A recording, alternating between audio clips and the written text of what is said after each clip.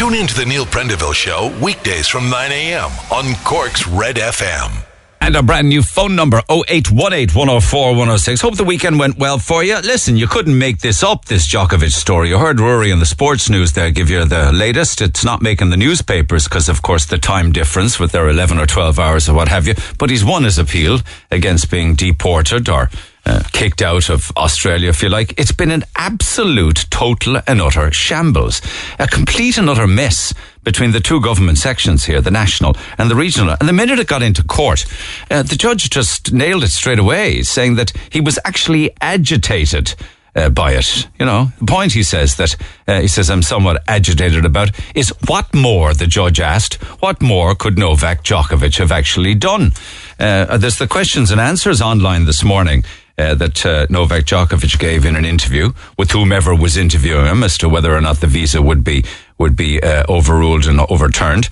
And he told them that he had COVID twice, and that he recently had COVID, and that he tested positive last month, and that he recovered. And on that basis, two different eminent virologists, professors, scientists appointed by the different sections of government in Australia gave him the medical exemption on that basis.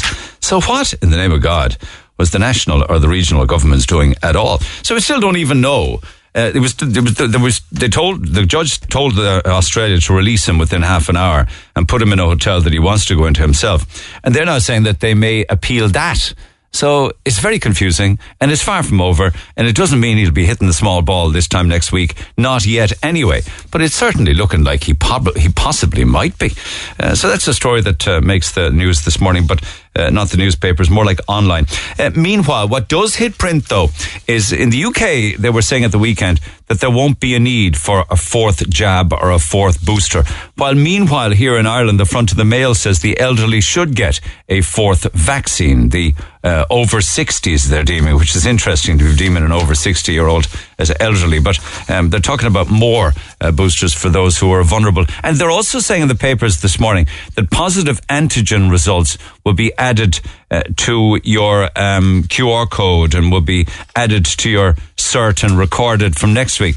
Whose positive antigen test? Your own one, is it? So that's a story that makes the Mirror this morning. But one of the issues, of course, that has very much raised its head now that the schools are back and we're into the new year is the run into Leaving Cert between now and the back end of the autumn and the early summer, because this is the time, of course, when Leaving Cert students really have to step up to the mark, and principals want a kind of a hybrid Leaving Certificate. And to just drill into that, what they want is maybe what we had in other years, where students firstly could have a choice between exams or accredited grades, or indeed they could have a blend or a hybrid of both, because really they're having a very, very tough time of it.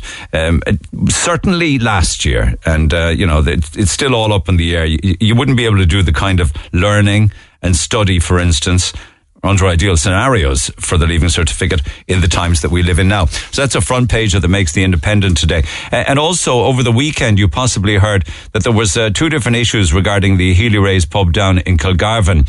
One of them showed some kind of an indoor gathering inside in the pub where there were no one wearing masks or there was no social distancing, and then there was video clips of it uploaded, and then apparently there was another one, the second one, which showed customers dancing on the tables after the annual Kilgarvan Fair in August. You recall those? Well, all of those were investigated by the Gardaí, and it went to the DPP, and the DPP has now said that there should be no prosecution following the investigations into those possible breaches. I have no idea why, but that's what the DPP decided, in spite of the video footage and the photographs and what have you. But the upside too, as we head into the new year, is the possibility that we could have festivals back again, particularly emphasising the St. Patrick's Day Festival. In the Star this morning, they're saying that green lights will be given.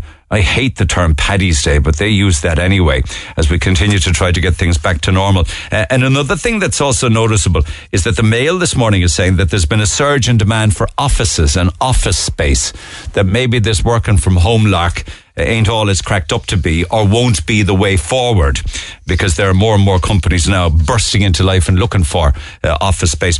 Very interestingly, this morning there's an opinion piece in the Mail by Mary Carr, who, we had the control of the price of alcohol. Well, the control actually was to put the price of alcohol up, actually. I suppose that's the way they decided to control it.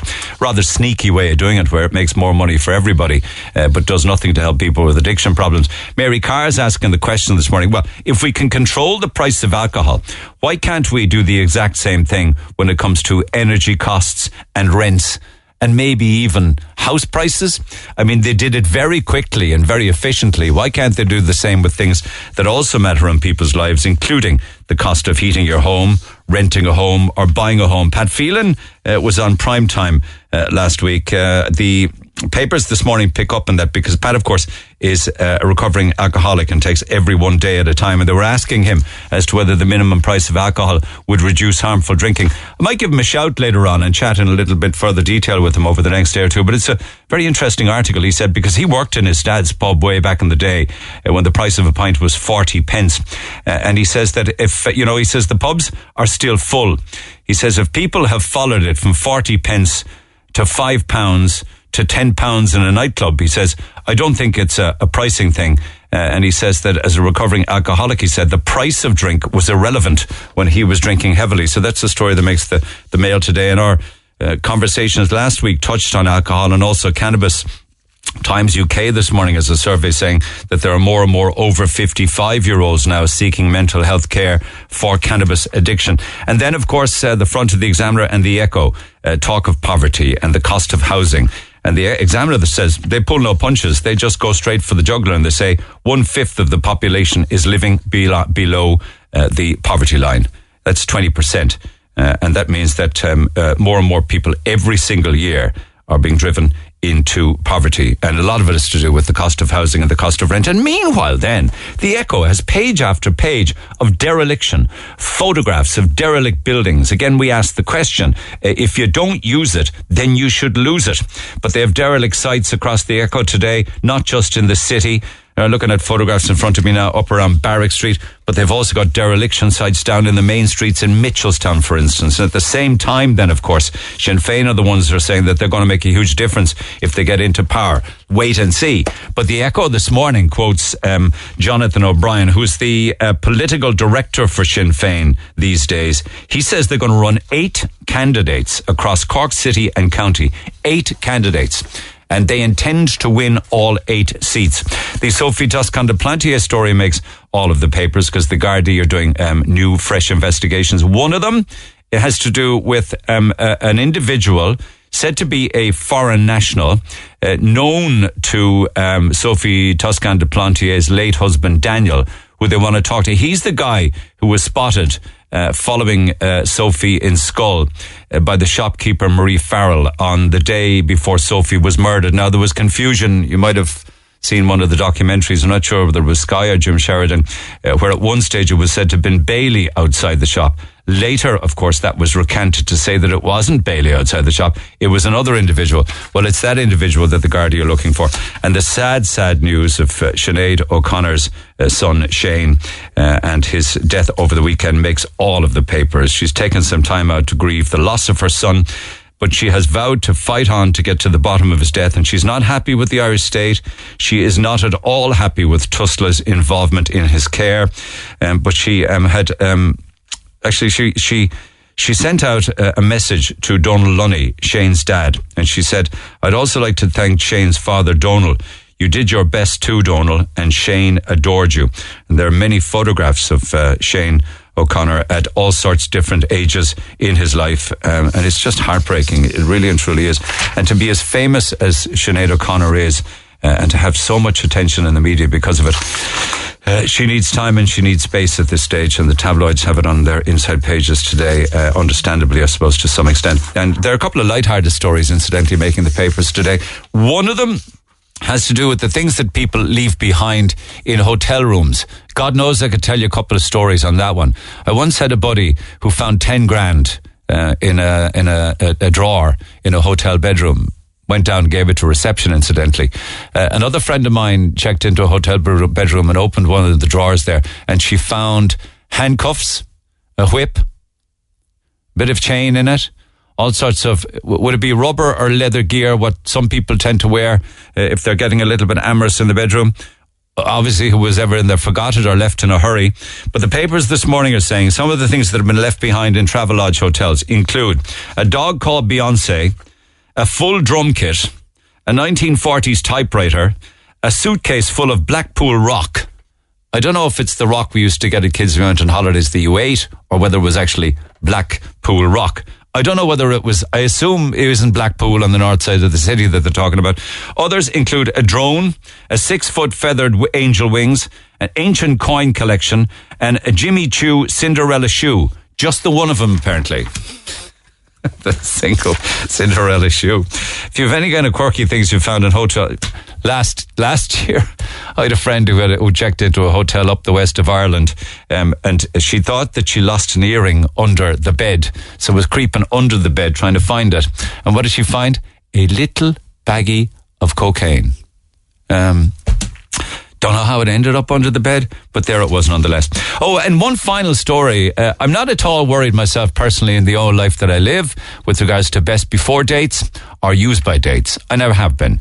I always go by taste or smell or how it looks. If it looks good enough to eat, I will eat it. Apart from tripe and drisheen and what other things like that. But this morning the Times UK are saying use by dates on milk are to be scrapped by one of the biggest supermarket chains in the UK. Morrison's are saying they're advising people instead to carry out the sniff test on milk. Now, that's a tall order first thing in the morning to ask somebody to sniff sour milk. It's not the most inviting smell in the world. But you know the way it is with milk. You can never really tell until you use it. You can never really tell with milk until it hits the tea. And then it can do all sorts of things. It can go kind of clumpy. It can go spotty. Or it can be fine. Or it can be a combination of all of the above. But the sniff test for me has worked for many, many years, and I'm glad to see that a little bit of common sense is now prevailing. Oh, and speaking of tea, you know those calendars you get? I love them. I have one on my desk there down below in the office, and you rip off each day, and it gives you a different saying each day. Annoying sayings. But it also tells you different things that happen in history. They claim on my calendar on the desk today that tea arrived here on this day from India back in 1839. The Neil Prendeville Show. Anyway, text 0868 104 106 if any of those stories interest you or anything else that may be on your mind. Listen, I'm going to get straight to the phone lines. Darren Mullane is a driving instructor with Mullane School of Motoring. He joins me by phone. Darren, good morning.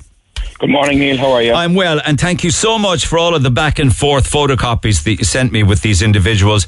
It all has to do with the, there are all sorts of fake things that can be bought online now. All sorts of things under the sun. You can get fake IDs. You can even get fake QR codes now for vaccination certs. You can get a fake passport. You can even buy fake college degrees. But you're interested because in your profession, people will now sell fake driving licenses, yeah?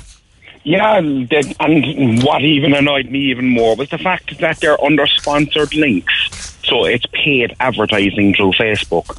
So they're targeting people on Messenger with ads, and they're targeting people on Facebook with ads. Oh, it'll just pop up as an ad? Yeah, it'll come up as a sponsored link. What does it say? Verified Irish driving licence documents. So they're selling fake driver's licenses, fake theory test certs. How would I get a fake driving license? I messaged them and I told them that I had an L license, a learner permit, and I couldn't pass the driving test. And they offered me a full driver's license for €850. In 2 installments, apparently. In 2 installments. Now, I'd be of the opinion I'd send the money off and I'd never again hear from them. You think? Or else I'd get a license that would be completely and utterly dud. But what people don't realise, the minute that license number is rang, for an insurance company, your driver number is unique. It's like your tax number. So the minute that a Garda puts that into the system to give you penalty points or anything, so that they have number plate reading cameras now and everything on the Garda cars. So when you were back and forth with them, you're saying that the first time you have an issue with a traffic offence or an accident or a checkpoint, you're caught, is what you're saying, isn't it? You're caught straight. The minute any guard runs that licence, you're caught. Okay. Because now they also claimed to be working in conjunction with the RSA IT department. I saw that. We work in collaboration with instructors, and I work with database tech of the Road Safety Authority. Yeah, and there's no way on earth that anybody from the RFA or any driving instructor would be involved in this. All right. Okay. So you say that? Did you say any of that to them? No, I just literally went up as far as the transaction and how to get the license, and I blocked them. What did they ask you for ahead of processing your fake license? They asked me for a copy of my learner permit, a passport photograph, and my first instalment of the 850, half of the 850. No, they also asked you for your PPS number. And my PPS number. And that's dangerous in itself, because now they have a front and back photograph of your valid L plate or your license, L license. They also have your signature, and they also have your PPS. They also have your email. They now can go off and rob your identity. Absolutely. And it's also what I found strange about it was they're using an 089 phone number. Now, nothing against 089 phone numbers, but that's something, I think that's Tesco Mobile or Leica Mobile, so you can pick them up anywhere. All right, okay. But maybe it needs to be untraceable for the job that they're doing for you, you know? You can pick up a Leica Mobile SIM card for free in any petrol station. Here's what I was thinking about this morning, that they're actually not going to send you a license. They're engaged in identity theft, and you're going to pay them €800 to allow them to steal your identity. Yeah. It's mad, all right. And to be honest about it, it's going on a long time, right? And it's going on quite a long time, and I've reported it numerous times to Facebook. Sometimes they take it down, but they're back up then the following day with a new business page. Yeah, and do you think this is all happening in Ireland with a number like 35389? I don't think so. I think it's overseas. I think it's overseas, because I spoke to the Gardaí about it before, and they told me that it would be hard if it's out of their jurisdiction. But it might be in the jurisdiction of the Republic if it's an 089 pay-as-you-go phone. The biggest problem with these people is the chances are nobody ever gets to meet them. But do you know of anybody that ever got a fake full driving licence from them? I don't. I've never seen it. Because when someone comes to me and hands me a learner permit, I have to run the driver number and I have to upload their EDT lessons. So if that license is not valid, it'll come up like the license is not valid. If I go to upload an EDT lesson and the license isn't valid, it won't allow me to put it through, because it'll say this license is not valid. Yeah, but at what stage would your license actually be run through by a guard? They will look for it on the side of the road, won't they? Or they will tell you, they will ask you to produce it within 10 days. You go into the Garda station, they just write it into a book. Not no more. They put it into a pulse system. Now they have a computerized system. Oh, forgive me. Do they? Yeah, so if you're stopped, they'll put your license number into a pulse system, so that the guard, then we just say you get stopped in Mitchellstown. Yeah. And a guard says, produce your insurance to a Garda station of your choice, and you say, I'll hand mine into Anglesey Street. So the guard then in Mitchellstown just has to press a button on his computer to see if you handed it into Anglesey Street. Okay, well, that's how you're going to get caught. You know, it's fine having it, but what use is it to you if you're ever asked for it? If you commit a traffic offence and you're getting penalty points, they all have handhelds, the guards. They don't write tickets no more. So your driving licence now is tapped into a computer and it's sent off to the National Driving Licensing Authority. So if you are stopped by a guard and that happens and it comes back as fake, you're in more trouble now than you ever were. I would imagine you have no insurance then as well, because you don't have a valid driver's licence. I think insurance covers you for anything, regardless of whether you're in the right, in the wrong, have a licence, or driving. If you look at your insurance cert, down at the end of it, it will say, providing you have held or have held a driving licence. Okay, now, fair play. Well, you're the instructor. It's been very much tightened up then since back in the day. You're covered. If you drive your car and your licence expires and it's an accident and you have an accident and you pull out your licence and you go, oh God, this expired last month, I would imagine you're covered by insurance, because your policy of insurance says, providing such driver holds or has held such licence and is not disqualified from driving. But if you have never held a driver's license... yeah, well, if you've never held one, they probably look at it differently. Yeah. Tell me this, do you not think that maybe the 850 divided into two, which comes in at $425, that they take the first instalment and you never hear anything from them again? They've got all the details they want from you and they're gone. Well, personally, I think 850 will get anyone a genuine licence by doing the test. 12 EDT lessons vary from €400 to €500. Some people couldn't pass the test, others don't have time, others are nervous, others just want the quick fix. Anyone that can't pass a driving test, now, to be honest about it, the driving test is a 25-minute test. It's 5 to 6 kilometres, and you're allowed to make 9 minor mistakes. Now, anyone that can't pass that test shouldn't really be on the road. Okay. Would you give me a driving test over the next couple of weeks just to see if I pass or fail? I failed it the last time. Yeah? I'd love to. I failed it with a retired driving tester years back. I failed it before I left. I failed it at the T-junction at Sarsfield Road. Yeah. I went down to the test centre. Well, the thing about the driving test, right, and I always say this to people, the driving test doesn't determine whether you're a good driver or not. It just determines whether you're a safe driver. Jury's out on that one as well. Anyway, let's see if anybody listening has actually ever bought one of those. Just on the QT. I won't give out their details to anybody at all, but I would like to hear if anybody ever got one and received one in the post and is using one. Be interesting to see what they have to say on that regard. Because you can buy anything online now, as I say. I mean, there's a guy downtown, I saw a text there for a while ago saying, I saw a QR code for sale in town. A guy was offering it on the streets. Yeah, I'd say anything man-made, man will bait, you know. But if you look at an Irish driver's licence now, I'd imagine the old paper ones might have been easier to interfere with. But the new driver's licences, you hold them up to the light. There's more sensors and lines in them than anything. Okay. All right, let's see if anybody has one of them, engaged with them, or got burnt with them by them. 086 8104 106 by text. There's a texter here wondering, I don't know whether it's male or female, have they gotten rid of parallel parking on the driving test yet? Or indeed, let's add to that, starting or taking off on a hill. The hill start has always been there. There's only 3 manoeuvres done on a driving test: the hill start, the turnabout, and the left-hand reverse. We've never actually done parallel parking on a driving test in Ireland. So they've never asked people to parallel park? Never. Did you see the video of the guy? Anybody see that? It must have been a CCTV camera. He was trying to get into a parking space, right? There's a car, another car, and a gap between the two of them. He drove front face in, right? So the back of the car was out. So he didn't know what to do. He walked around it 4 or 5 times. It's a big car, an SUV, and he dragged it. He dragged the back of the car in. Literally, just pushed it in. Did you see that video? I haven't seen it, no. But could you do that? I wouldn't imagine so, but he's a small-looking guy, like.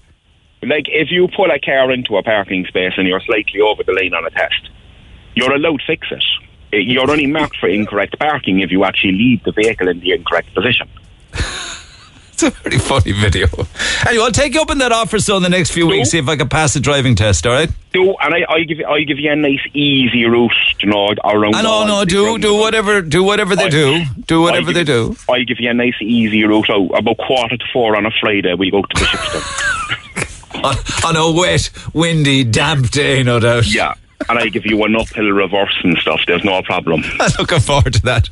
Okay, Darren, thanks for that. Cheers as well. Take care. Text 086 8104 106. Anything to add to that? Back after the break.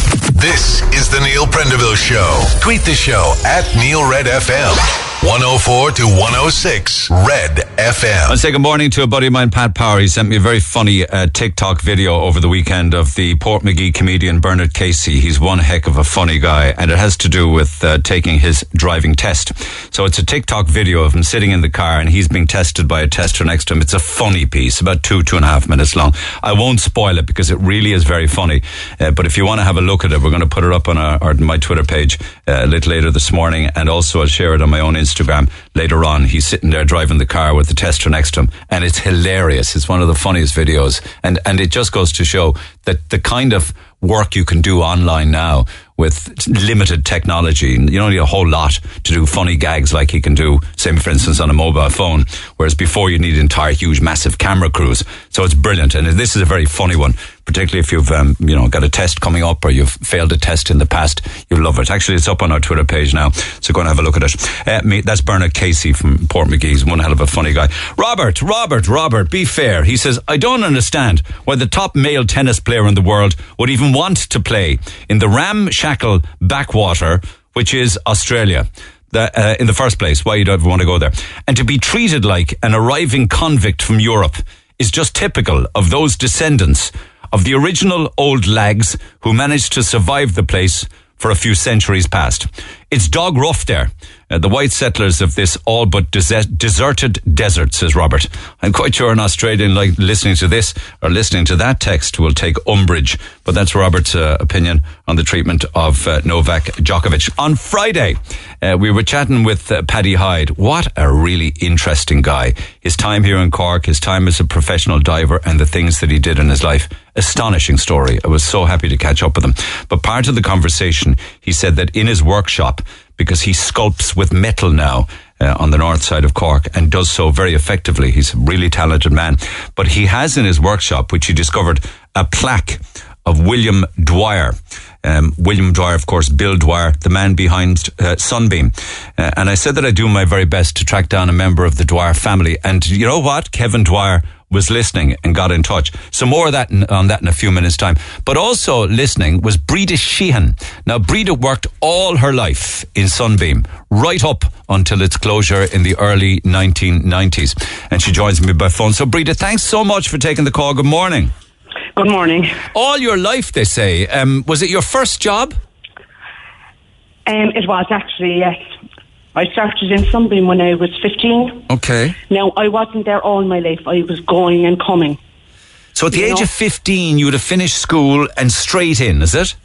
Yeah. You couldn't actually start in Sunbeam until you were 15. And what decade are we talking, do you mind me asking? I started in Sunbeam when I think it was 1963. All the way up to the closure in 93, I think, wasn't it? It closed in 1990. That's right, burnt down in 93, wasn't it? Or 2003, I should 2003. say. Yeah. And I worked then for the receiver. There was a few of us kept on, to clear out the warehouses. And when it was back in the 1960s, would that have been its heyday? Like at one stage, there was about 4,500 people working there. It would have been the heyday. It would have been very busy. But when I started work there at 15, we had 1 day a week off where we went to school. We had to go to school 1 day a week. Isn't that amazing? Were you sitting an exam? No. You couldn't legally leave school until you were 16. The 1 day a week. So I had to go to the 1 day a week for a year. That was great then because you got a day off work. What were you doing in Sunbeam? Did you move around different departments? I think I worked in every department. I started initially in the half hose with the socks, and I trained to be an invisible mender. What's that? An invisible mender? An invisible mender was anything that came off of the machine and had a flaw in it, or if it wasn't perfect, you had to make sure it was perfect. And you could make it perfect, unbeknownst, and nobody would know the difference. Nobody would know the difference. And what garments? You mentioned socks, underwear as well, I think, yeah? What else? Initially I was on socks, and then I got married in 66 and I left Sunbeam, and then I went back again in 68. I started up an evening shift from 6 to 10. That was the heyday. They were really busy. So they started up an extra shift. So I went back there that time, and then I went to the outerwear, which was the knitwear. And what would the knitwear range have been like? Sweaters, jumpers, things like that? Everything, yeah, all jumpers, cardigans. Very, very busy. And then they were exported all over Ireland and possibly all over the world. They were. And was there a great sense of camaraderie with all of the people there? You must have made an awful lot of friends. An awful lot of people fell in love and married out of Sunbeam, didn't they? They did.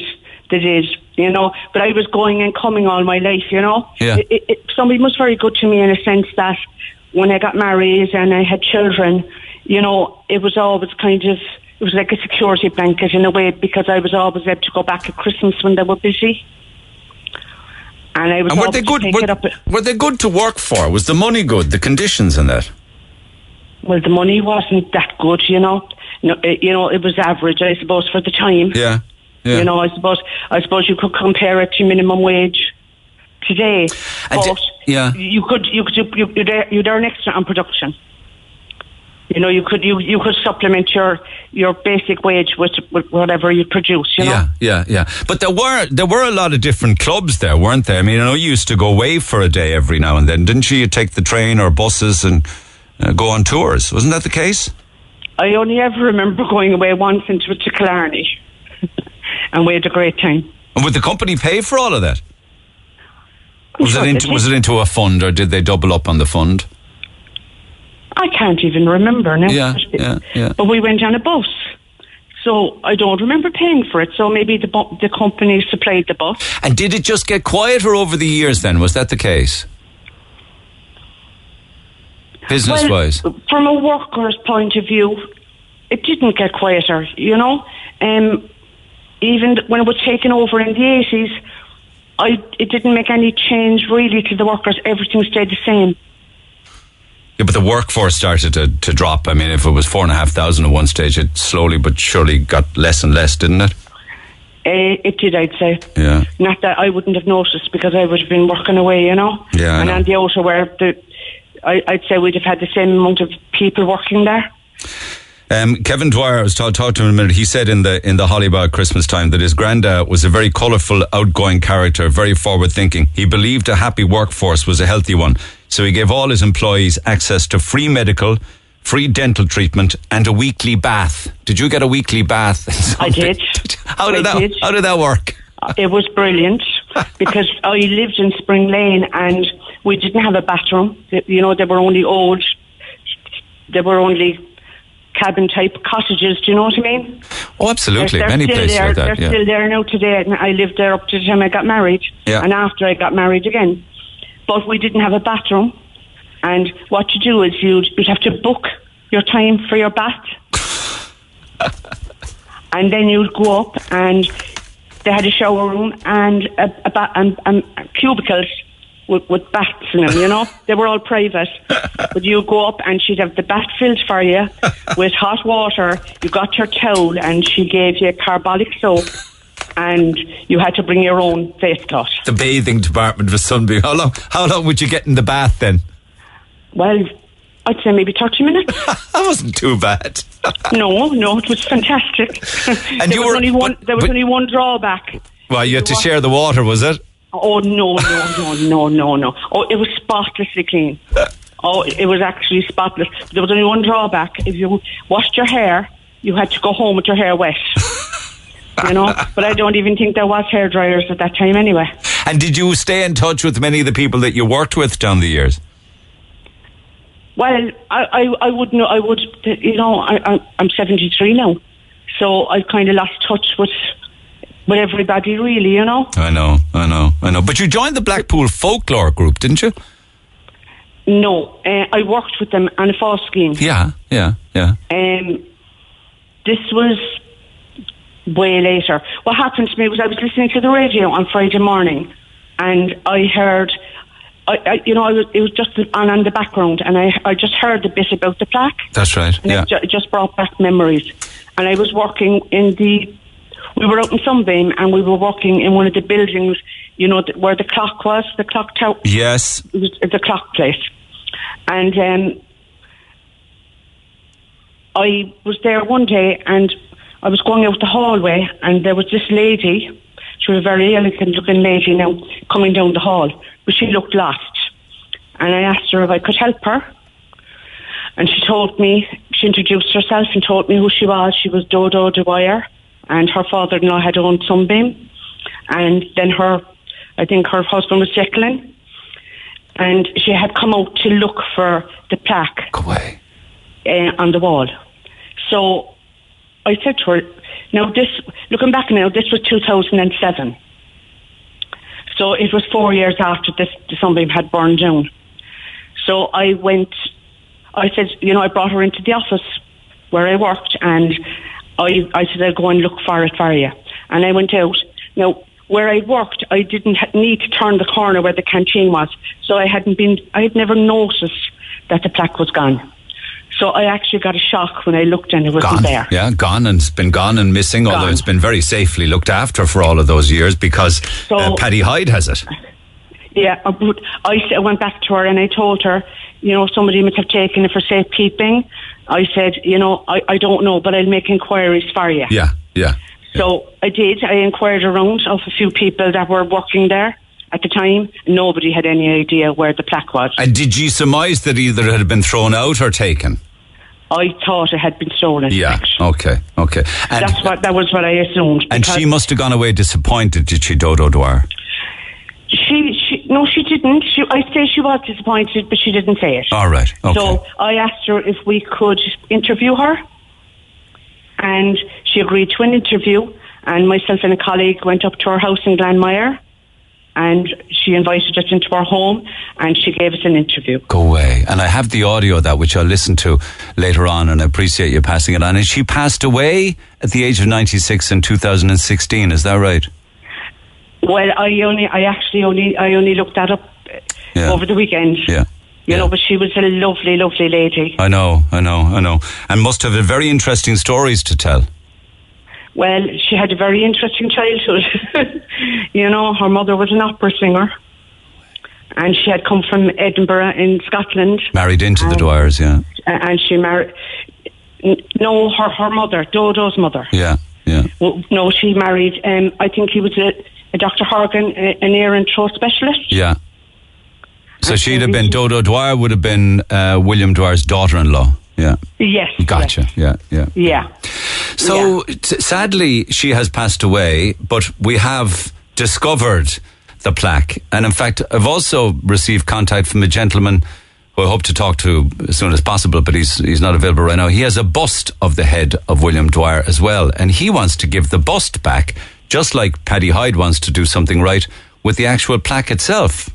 That's fantastic. Isn't it? I was so happy, when the plaque was discovered. Yeah. Because I'm actually involved with the Blackpool Historical Society. Yeah. So I'm very into local history. Okay. And I'd love to see it going back to the Dwyer family and leave it up to them as to what they want to do with it. Well, it's been lovely talking to you, Breed, and after the break I'm going to have a chat with Kevin Dwyer, all right? So we'll put that to him and chat with him a little bit, okay? Thank you very much. Thank you so much for coming on the air. Much obliged to Breda. Problem. Sharing your story. Appreciate it. Back after the break. Call the Neil Prendeville Show now on the new number 0818 104 106. If you missed my chat on Friday with Paddy Hyde regarding Sunbeam and the plaque and his incredible life as a professional diver, then you'll pick it up on the podcast and online because it's well worth listening to. It's an incredible story, a fabulous guy.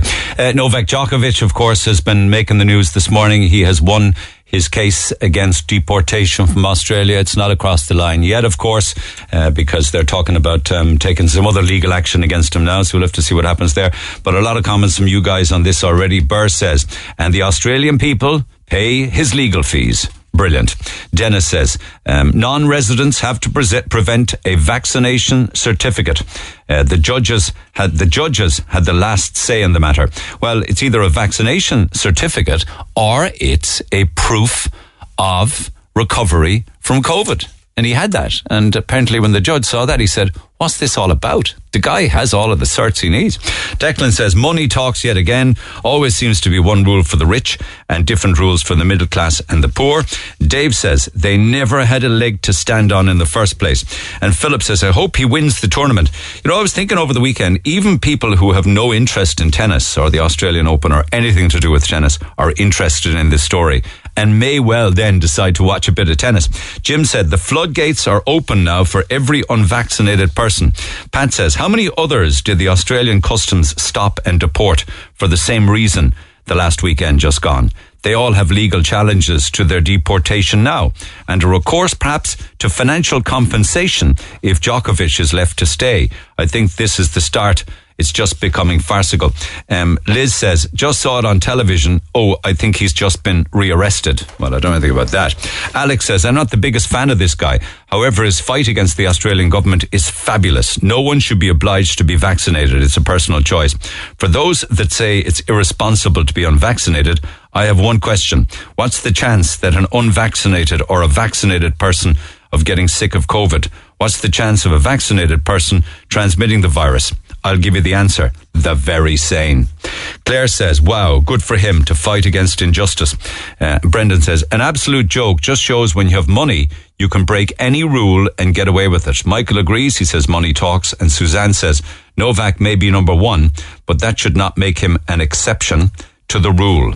Send him back. It's been an evolving story. Also, a lot of it has to do with the fact that they're 11 hours ahead of us. But Novak Djokovic, Neil, has allegedly been arrested by the Australian government despite being granted permission to complete this year's Australian Open on Monday. He, of course, won the last year's tournament. He was initially denied entry to the country after seeing his visa revoked upon his arrival early this month. Thank you for that text. Maybe that is the case. As to whether or not he's been rearrested, I don't know. I'm just watching different news feeds on it. But if it's changing, and I doubt it will over the coming hours, mind you, they'll all be going to bed for a while, I would imagine. Probably have been already. There'll be more news on that first thing in the morning, I would think. Anyway, text 0868 104 106. Pick up the phone on 0818 104 106. Lots to do after 10 this morning, including Kevin Dwyer, whose granddad was William Dwyer. That and lots more besides. Back after the break. Text the Neil Prendeville Show now. 086-8104-106. Red FM. The latest now is on Sky News this morning. They're reporting that it is not true that Djokovic was arrested. Apparently, it's Djokovic's dad has been saying that Novak Djokovic was arrested by authorities at his lawyer's office. But Sky News this morning is saying, there is lots of confusion, etc., etc. There's conflicting reports, but he has not been arrested despite claims made to Sky News by his father. Now, apparently, Djokovic's family are giving a press conference at 11 o'clock our time. So if there's any audio on that we can bring to you, I certainly will.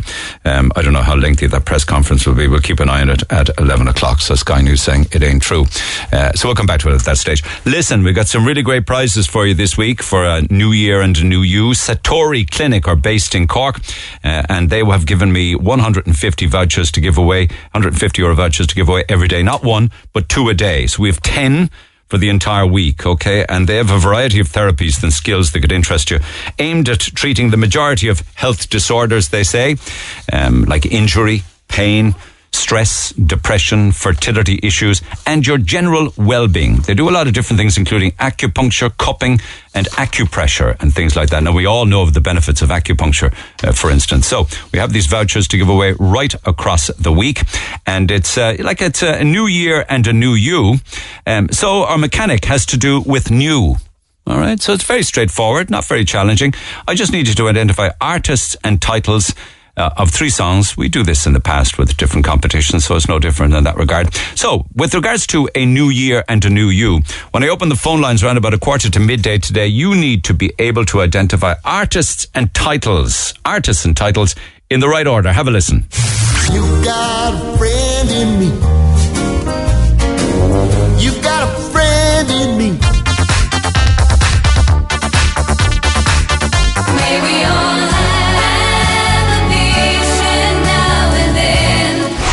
straightforward enough. In one case, it might be in the title of the artist. In another case, it might be in the title of the song, but they all feature new. So artists and titles in the right order. I'll play it a couple of times again between now and 1:15 to midday, and we'll open the phone lines. You could win one of our vouchers. All right, that's courtesy of ourselves and Satori Clinic. Here's an interesting question for you, just ahead of the 10 o'clock news. Texter says, I was just wondering, has anyone else noticed that they have changed the Tanora taste yet again? And it's not the original formula. Instead, they've changed the formula and added sweeteners, and it tastes not the same in your mouth. It's a lot more watered down, I believe. I'm just wondering, really, could you mention it when you're on air to see if anyone in Cork has tasted Tanora recently, and as to whether or not they have changed the formula. I can't say with any amount of authority on it because it's been a while since I tasted Tanora, and I think if I tasted it now, I would love the taste of it. But to anybody who drinks it regularly, they possibly might notice a difference. Apparently, Texter says, do we have to set up a campaign now to get the original Tanora back on our shelves? I'm sure it's not just me that thinks this. The same with Fanta and a lot of the original drinks. How can they call them original when they keep changing them? Fanta Orange in Belgium is a completely different taste to Fanta Orange in Ireland, for instance. A lot of the time, I think it has to do with sweeteners or no sweeteners. I have no idea. but I certainly put it out there. Anybody noticed a different taste to Tanora? Text 0868 104 106. Hi, it's Connor. Join me Sunday from 7 for Green on Red, bringing you the biggest, the best, and newest names in Irish music. 104 to 106 Red FM. This is the Neil Prendeville Show. And you can text 0868 104 106, and I see lots of texts coming in. And people love a bit of nostalgia. My chat on Friday with an incredibly interesting man. Really and truly, the story that he told about his life, particularly when he went diving, when he was down under the sea. Certainly with regards to the Betelgeuse Whiddy oil disaster, and also the Air India crash site, Paddy Hyde, and then his life on the north side and the sculpting and the metal work that he does, and the fact that his workshop is out as part of the complex that once was the Sunbeam. And he found, of course, the plaque of William Dwyer. And we were chatting earlier on, and indeed a lot of texts came in on it, and I promised you to chat with Kevin Dwyer of the Dwyer family. He joins me by phone. Delighted to eventually get to chat with him. Kevin, good morning. Good morning, Neil. How are you? It's just lovely chatting with you, because everybody has a huge interest in Cork nostalgia and particular stories, that might, ring bells with people who worked there or families working there. And in your case, it was Sunbeam. But did you hear my conversation with Paddy on Friday? Oh, no, I listened to the podcast, and I absolutely loved it. And it's very interesting because, aside from the sign, which we'll get back to in a moment, Paddy is exactly my age. We're both 77. And there were three comparisons in our lives that are absolutely the same, which is quite amusing. First and foremost, we both worked out at Millfield at a certain point in time, which was sort of one aspect. Then he was talking about the diving work he was doing after the Air India crash in 1983. And in actual fact, in Cork, I was working for Barclays Bank in Cork. And when the plane went down, Barclays Bank in London got on to us and said, "Oh, you're looking after Air India." And when the executives came to Cork, they had an appalling problems on their hands. They had a Hindu has to be put to rest within a very short period of time. They were dealing with the officialdom and the families, and then they were dealing with me for their money, which was, I was at least be able, to look after them. But there was that comparison that Paddy and I had both a contact with Air India. And then the final part of Paddy's story, the very, very sad story of the child that got drowned in the River Blackwater. That's right. You in your previous interview now with Breda a few moments ago, she was talking about my granny Rita Horgan, the opera singer from Edinburgh, who came to Cork. She was performing in the opera house, got a throat infection, was referred to James Horgan, my grandfather, and ended up marrying the doctor. But the story goes in a sad step that the grandpop was a very keen fisherman, and he actually had been fishing near Bridgetown Priory at Castleton Ridge, and he actually drowned in the River Blackwater, and his body was found 10 days later at Ballyhooly Bridge. Who? My grandfather, James. I didn't know that. That was in 1955. But no, it's not amazing connections with Paddy Hyde's life. Yeah, when you talk about it, there are three little comparisons there. So your mum was Dodo Dwyer then?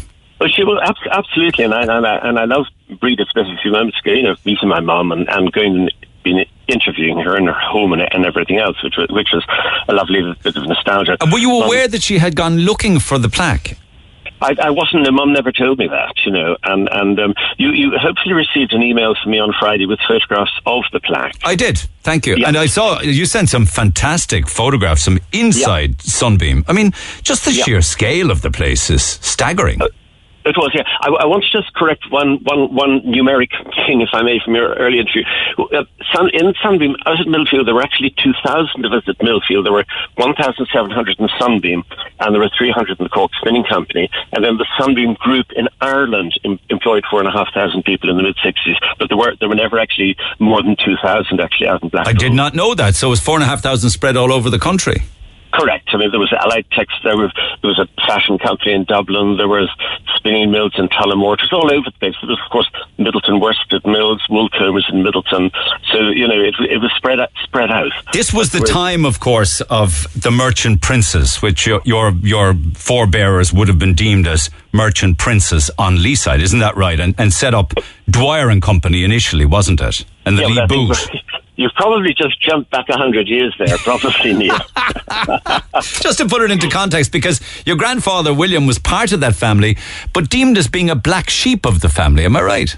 Yeah. But I mean, I know you also you read the lovely interview which Linda Kenny did of me in the Hollybar, which really covered the story extremely well. Yeah. But he was our side of the family were there were the James Dwyers and the Walter Dwyers, so we were the slightly junior element of it. And when you got to the sort of the third generation down, there was a James Dwyer who wanted to contract; he didn't want to expand anymore.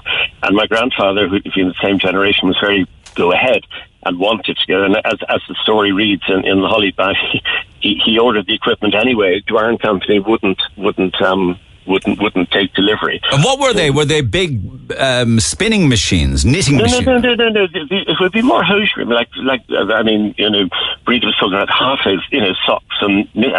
The company started as Sunbeam Knitwear, so it was for producing, pullovers and cardigans and things like that. I presume. Yeah. I'm not too sure of the styles of the 1928. So 1928, he went ahead anyway. So must have broken away from the rest of the family. He was living in Arbutus Lodge, the big, beautiful home there at the time, wasn't he? Yeah, he was, he sold it and bought a house in Rushbrook for Dad and Granny and my three aunts, and they moved down to Rushbrook and Grandpa. There was a lovely article written. Actually, it was the interview of Bishop Lucy in 1957, and said that how my grandfather Billy Dwyer had just ploughed the money back in and created this amazing employment. He must have taken a huge gamble though at the time. Oh, I think he did. Jeannie Marcus, if you take 1928, the Virgin Irish State was a very, very poor country, and whatever. But there's another little point that also comes out from your super interview with Paddy Hyde. But there's the reference is always to sort of Billy Dwyer, Grandpop, the great man, started Sunbeam, built the church, everything else. But he did die in 1951, and my father Declan really expanded the company, and by the mid-60s, Dad employed 4,500 people, and my poor father Declan isn't actually given enough credit. Sunday, that's Billy Dwyer. They forget poor Declan Dwyer. It was Declan drove it on to even greater things, and we should acknowledge that more often. Absolutely. I was in the Arbutus house some years back after it was bought and beautifully renovated, gorgeously brought back up to life in the last 10 years or so. I don't know whether you had an opportunity to go back there and visit, but when I was in there, all of the original electricals that your granddad had put in, because those machines, he tested those machines in that house for a period of time. And it took a completely different type of electrical power. So he had to put in all sorts of special wiring. Apparently he was timing the machines before he installed them in Sunbeam, I'm told. I've no knowledge of that. I do know that Sunbeam Knitwear did start in Arbutus Lodge, and that my granny Dwyer was designing knitwear and stuff for it. But I haven't a lot of information of that. Yeah, it's an incredible story, particularly with regards to the amount of people on Leaside that actually worked there, fell in love there, married there, built families around it. It's incredible. My own mother included. Yeah, no, lovely. I worked there from 1962 to 1975, and in my whole working career, I have to say they were the happiest years of my working life. And it came out with Breda in your previous interview, that it was a happy place to work. So when you went in there, did you go in as a trainee, or were you treated with kid gloves because you were family, or what? I went in as a management trainee, and I did start in the half hose in the underwear department and various bits and pieces, and as a young lad, aged sort of 17, you can imagine that if you went into the outerwear department where there were basically 300 women, young girls, and the wolf hissing and the catcalling. I was terrified out of my life. It was a terrifying experience. Don't send me in there. Don't send me in there. It really was terrifying, you know. And the other thing, of course, it wasn't appropriate for the managing director's son to go to the Ark at going dancing on a Wednesday night. But I used to go down to Handlebar's pub-ups at the railway station for a drink, and in there I got to know the Dixies. And one night the Dixies were on next door in the Ark, and I went with my friend Johnny Gasso, and we went into the Ark, and we went up to the room where they had the spotlights. They were down on Joe Mack on the stage and everything else. And Joe Mack knew I was in the Ark, and he came forward on the stage, and he said, "There's been a rumour going around that there's going to be short time in the Sunbeam because of the introduction of new plastic knickers." But he said, I have it directly from Declan and the family that this isn't so, and there's nothing to worry about. Plastic reusable knickers. For the next month, Neil, I was getting phone calls with orders for plastic knickers. I think Joe Mack might have hit on a good idea. So I didn't sneak in and out of the Arcadia unnoticed. So that was in its heyday. I think you went into the advertising and marketing within the company with a fairly substantial budget, I believe. In today's terms, it would have been. I mean, in 1970, when I became advertising manager, I had a budget then of £85,000 a year, which is about €1.5 million. In modern day speak, and I mean, you know, we would put on, you know, we'd do television commercials. I think Sunbeam had the first full colour advertisement in the Irish Independent, and one of the first advertisements on television airing. And Sunbeam was always go ahead. And I think one of the core things I learned in my life was the power of marketing. And you know, we could make a product market leader by sheer force of advertising. Yes, it was, but I mean, we did things in style, and we'd bring in photographers and models from the UK and go on location in Dublin Zoo. You saw. Yes, tell me about the Sunbeam advert in the Hollybow with the rhino. Yeah, okay, we were doing the fashion shoes in Dublin, and we were doing this in Dublin Zoo, and we did a complete sort of collection with various different animals, penguins and everything else. But we actually, if you look into the photograph, it's very small in the Hollybar, but there's actually a plank over the safety gap, and we were actually in next to the three girls were next. The rhino crouching down, something that today, I mean, Health and Stacey would have a heart attack. But were the three models okay with that photograph? Because they're right up. But in those days, we just did stuff and you got on with it. And, you know, I mean, but we also went into the hippopotamus, you know. You thought it would be a good idea to take a photograph with the beautiful garments next to a rhino. The advertising agency did the visuals of what they wanted us to capture. So then the photographer had to, you know, take the photographs, and then I was sort of directing the thing. But whether or which way, let's say we had a laugh and we got away with it, but we didn't even think of the danger. Because now you just superimpose the rhino into the photograph, wouldn't you? Well, life's not. I mean, Photoshop and things makes life very boring. And when then without wanting to dwell on the negative, but when did things start to, was it when we went into the European Union then and the floodgates opened for garments and underwear from other countries? When did it start to go south?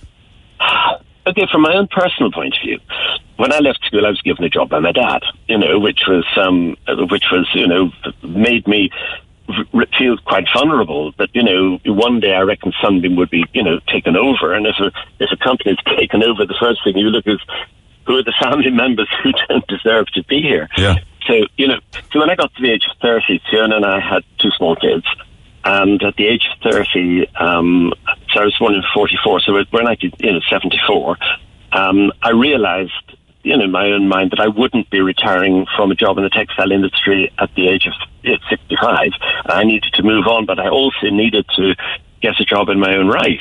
And therefore, you know, I also knew we were just joining the common market, and you know, a lot of cheap textiles were going to come in, you know, from the Far East. And for myself, I felt it, you know, I saw the writing on the wall and moved on, and I moved into the banking world for 12 years, which was a bit boring, but it paid the school fees.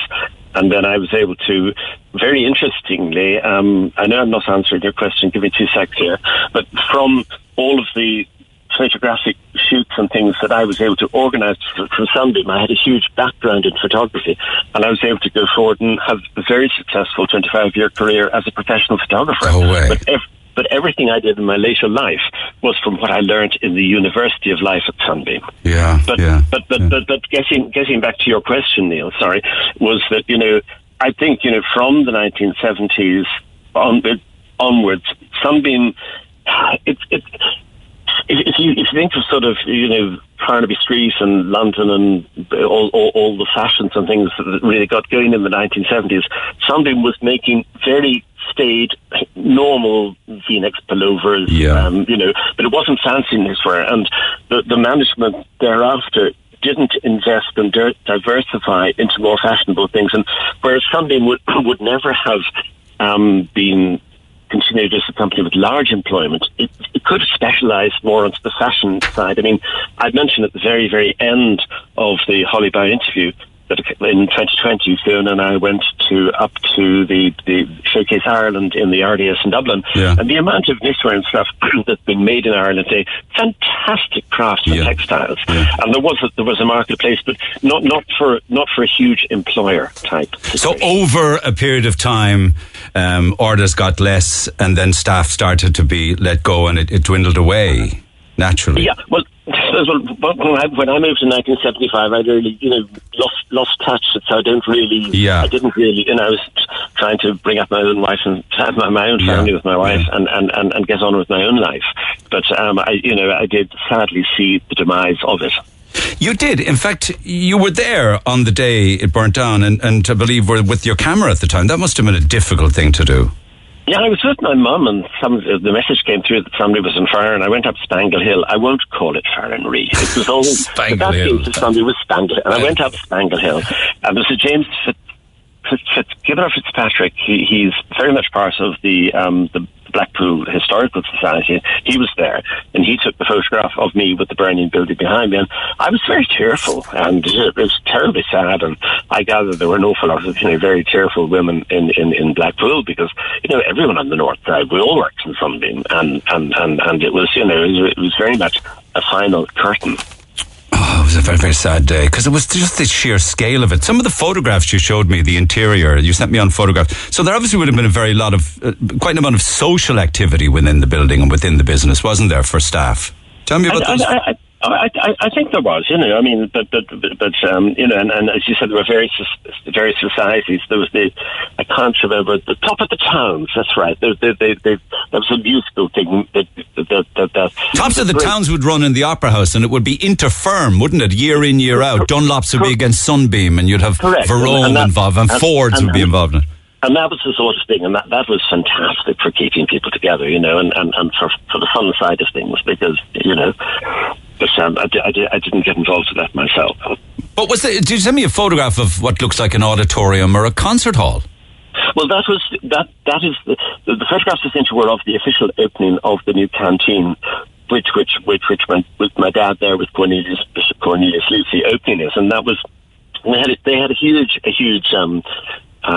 party there afterwards, a very formal opening. And funny they may seem, I actually, when I was at school, I learned to play the trumpet, and I actually played the trumpet on the stage there once with Dave Owens, who was a well-known Cork trumpet player. Why did you pick the trumpet? Were you a noisy young fella? I was probably a very noisy young fellow, but then okay, I didn't play it for 50 years, and 2012 I picked it up, and I'm very involved with the Cork Light Orchestra. Good. And I play the trumpet quite frequently, but we're finding it very difficult at the moment because we're not allowed to do gigs and practice and whatever. We'll come back and do that. Well done. Again, there's other aspects to the whole life of the Dwyers and Sunbeam, and of course amongst it was the rebuilding. This was your granddad, and I think around about 1949, Billy Dwyer. Didn't he rebuilt the church there? Did he foot the bill for that, did he? He didn't. I mean, there was a little small little church in Blackpool, and Grandpa built the church, and there was an interesting aside here, because in 1968, so we're talking about 11 years after Cornelius Lucy opened the canteen in Sunbeam. Yeah. I wrote to him asking for dispensation to marry Fiona, who was a member of the Church of Scotland. And Cornelius Lucy wrote back to me and declined and said, if he would like to do anything for any member of the Dwyer family, he could not, and he would not give me dispensation to marry her. Now, later this month, he and I will be 53. How did you get around that?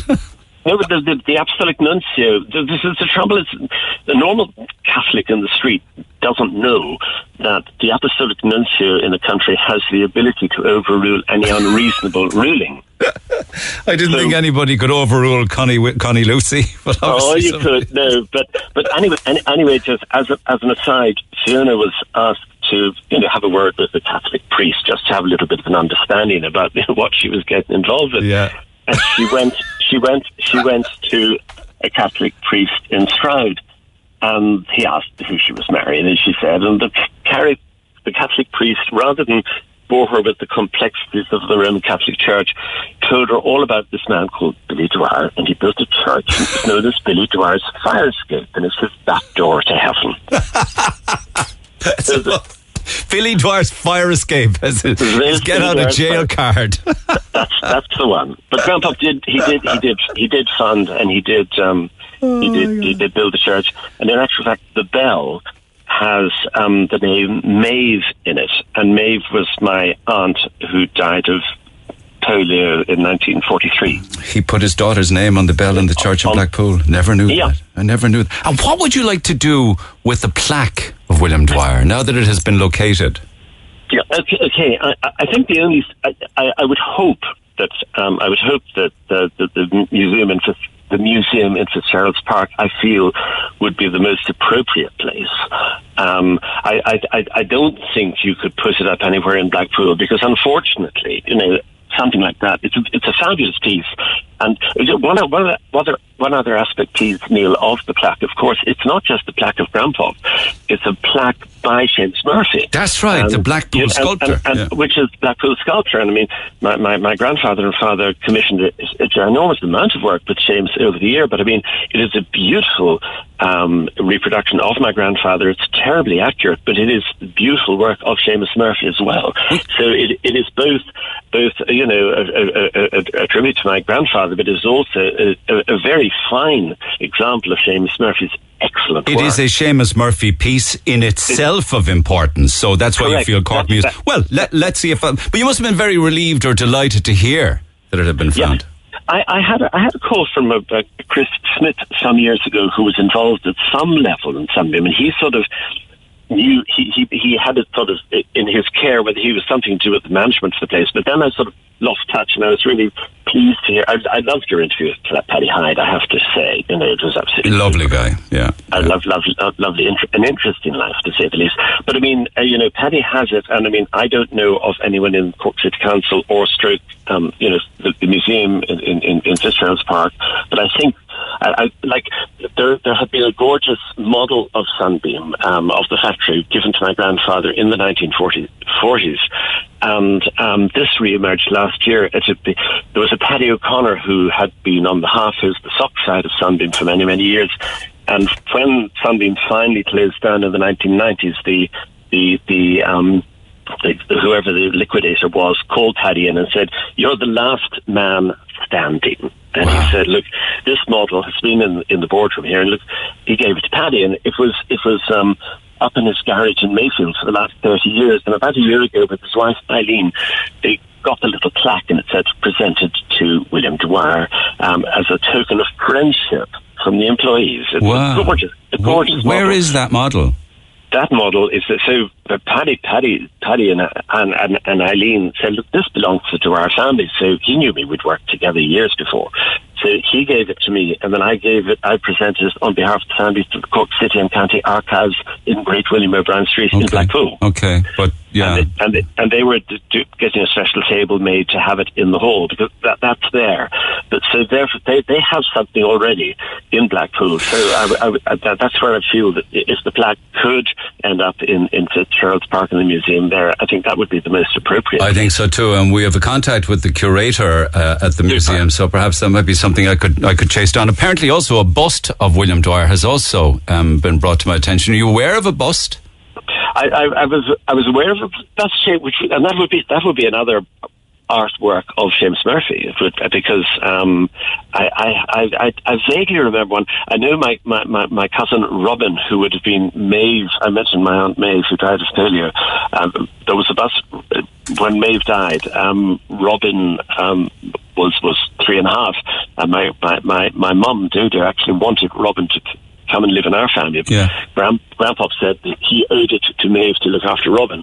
So Robin lived with him, and Grandpop had a lovely bust done by Seamus Murphy. But unfortunately, Grandpop died when Robin was 10. So from the age of 10, he moved into my home. So he is, to all intents and purposes, a brother of mine. Yeah. I'd love to chase down that bust and see where it is, because I just got contacted to say somebody has it. So maybe that could be another story that we could develop as well at the same time. That would be, again, your curator in Cork Museum, or that might even be Crawford Gallery. I don't know. But at least they've been located, which is great. Yeah. And it also gave me an opportunity to catch up with you and get your backstory. Would you? I mean, part of the article in the Hollywood gives the impression of a very privileged life. I'm sure it was very hard working, but like there were memberships of Cork Golf Club, the Royal Munster Yacht Club. Your dad had a chauffeur. You went to Christians. Would that have been a privileged life, do you think? Oh, very much so. And I mean, one didn't realise it at the time.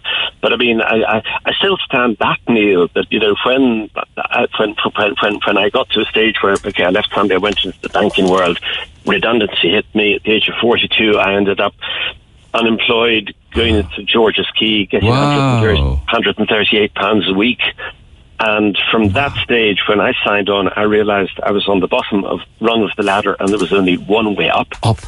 And I picked up a camera, and I became a very successful professional photographer. Amazing. But I've done that through my own eyes and as myself as a creative. And even though, yes, I had a very privileged background, I still was able to do something as myself. Fantastic. What a great story. Are you retired now, or are you still actively? Oh, well retired at the age of 77. Fiona and I have been blessed with 3 children and 6 grandchildren. Oh, right. So taking it easy now and enjoying life. Yeah. What a great story. I have a feeling we'll chat again, and I'll get in touch with Dan Breen at the Cork City Museum, because you are right, in themselves these are very important pieces of Seamus Murphy, but also very historically important to the city, considering the Dwyer connection with Sunbeam Wolsey. And let us not forget your dad, Declan. You are right in that regard, who drove it on to even greater things than William. And one other thing, please, if I may, just go back to your early interview this morning with Breda and her invisible mending. One of the things, having spent 13 years in Sunbeam, between my wife, my son, and my 2 daughters, if they have any garments that are damaged, they give them to me, and I mend them. I'm sure you'll be well able. We'll chat again, Kevin. I'm quite sure we will. Thanks, Neil. Okay, lovely chatting with you, the one and only Kevin Dwyer. Lines open on 0818 104 106. Hope you found that interesting and nostalgic. Another great Cork story. You can text 0868 104 106. And undoubtedly, this is a story that we'll be updating on in the days and weeks ahead. Neil's got a new number. Call him now on 0818 104 106. Yes, indeed. On Friday I was chatting with Kathleen Hurley-Mullins, who is part of Operation Transformation. Got some interesting texts on that. Lovely woman with a really interesting story to tell about her life and the passing of her sister and the reasons why she is involved in Operation Transformation. But she came back to me saying, regarding the message that was sent in, it was one of the texts, regarding the message that was sent in after I went on air about people being weighed in front of everyone, and the fact that they're wearing Lycra. That's incorrect. The way it is now is that it takes place in the morning, and when you come out, all 5 leaders are dressed the same, which is great. So you don't have to find a new outfit every week to wear. I hope you get an opportunity to mention this.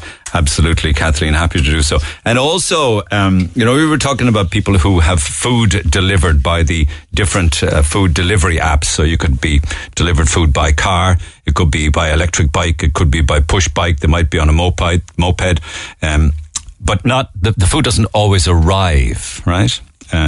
When you read this out, you think I'm absolutely spoofing, but this is 100% fact regarding a delivery driver that works in the Cork area on nights.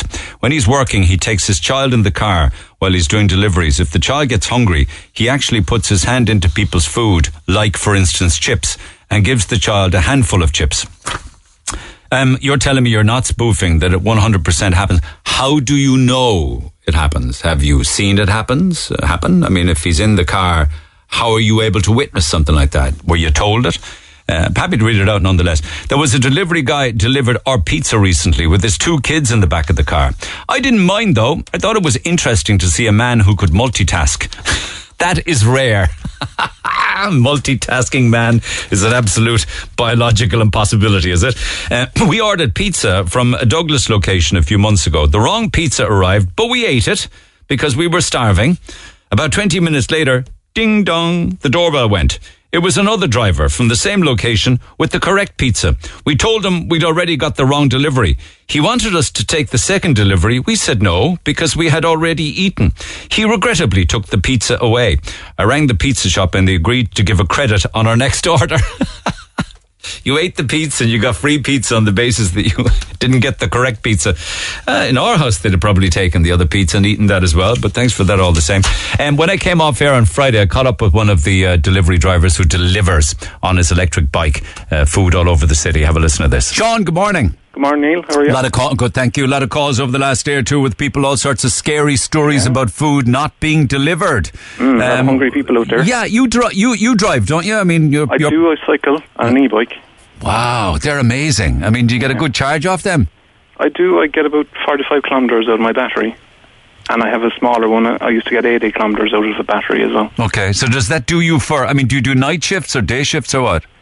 Yeah, mostly evening shifts. I mean, it's busy around the weekends, usually Friday, Saturday, Sunday. Okay. Lunchtime is good and mornings are good. Sometimes. All right, a little bit easier with the battery power and what have you. But what's the story then with regards to people talking about food just not being delivered, being it says on the app that it has, and also people saying that on some occasions the drivers are eating the food?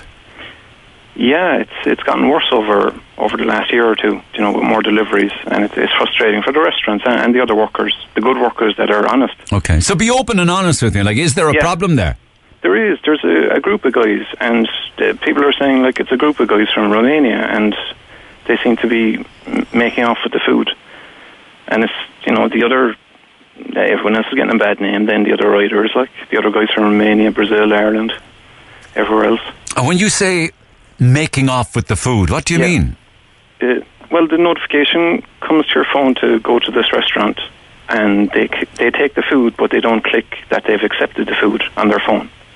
They actually click reject, and they disappear off the system then.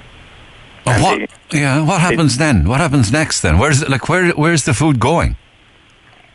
Who knows? I mean, it could be any size meal. Like, I don't know how they're what they're doing with €100 worth of food. Who are they feeding with that? I don't know. But I did hear of a guy being caught one time in the local chipper. A different rider I know came along and he saw the guy eating the food around the corner.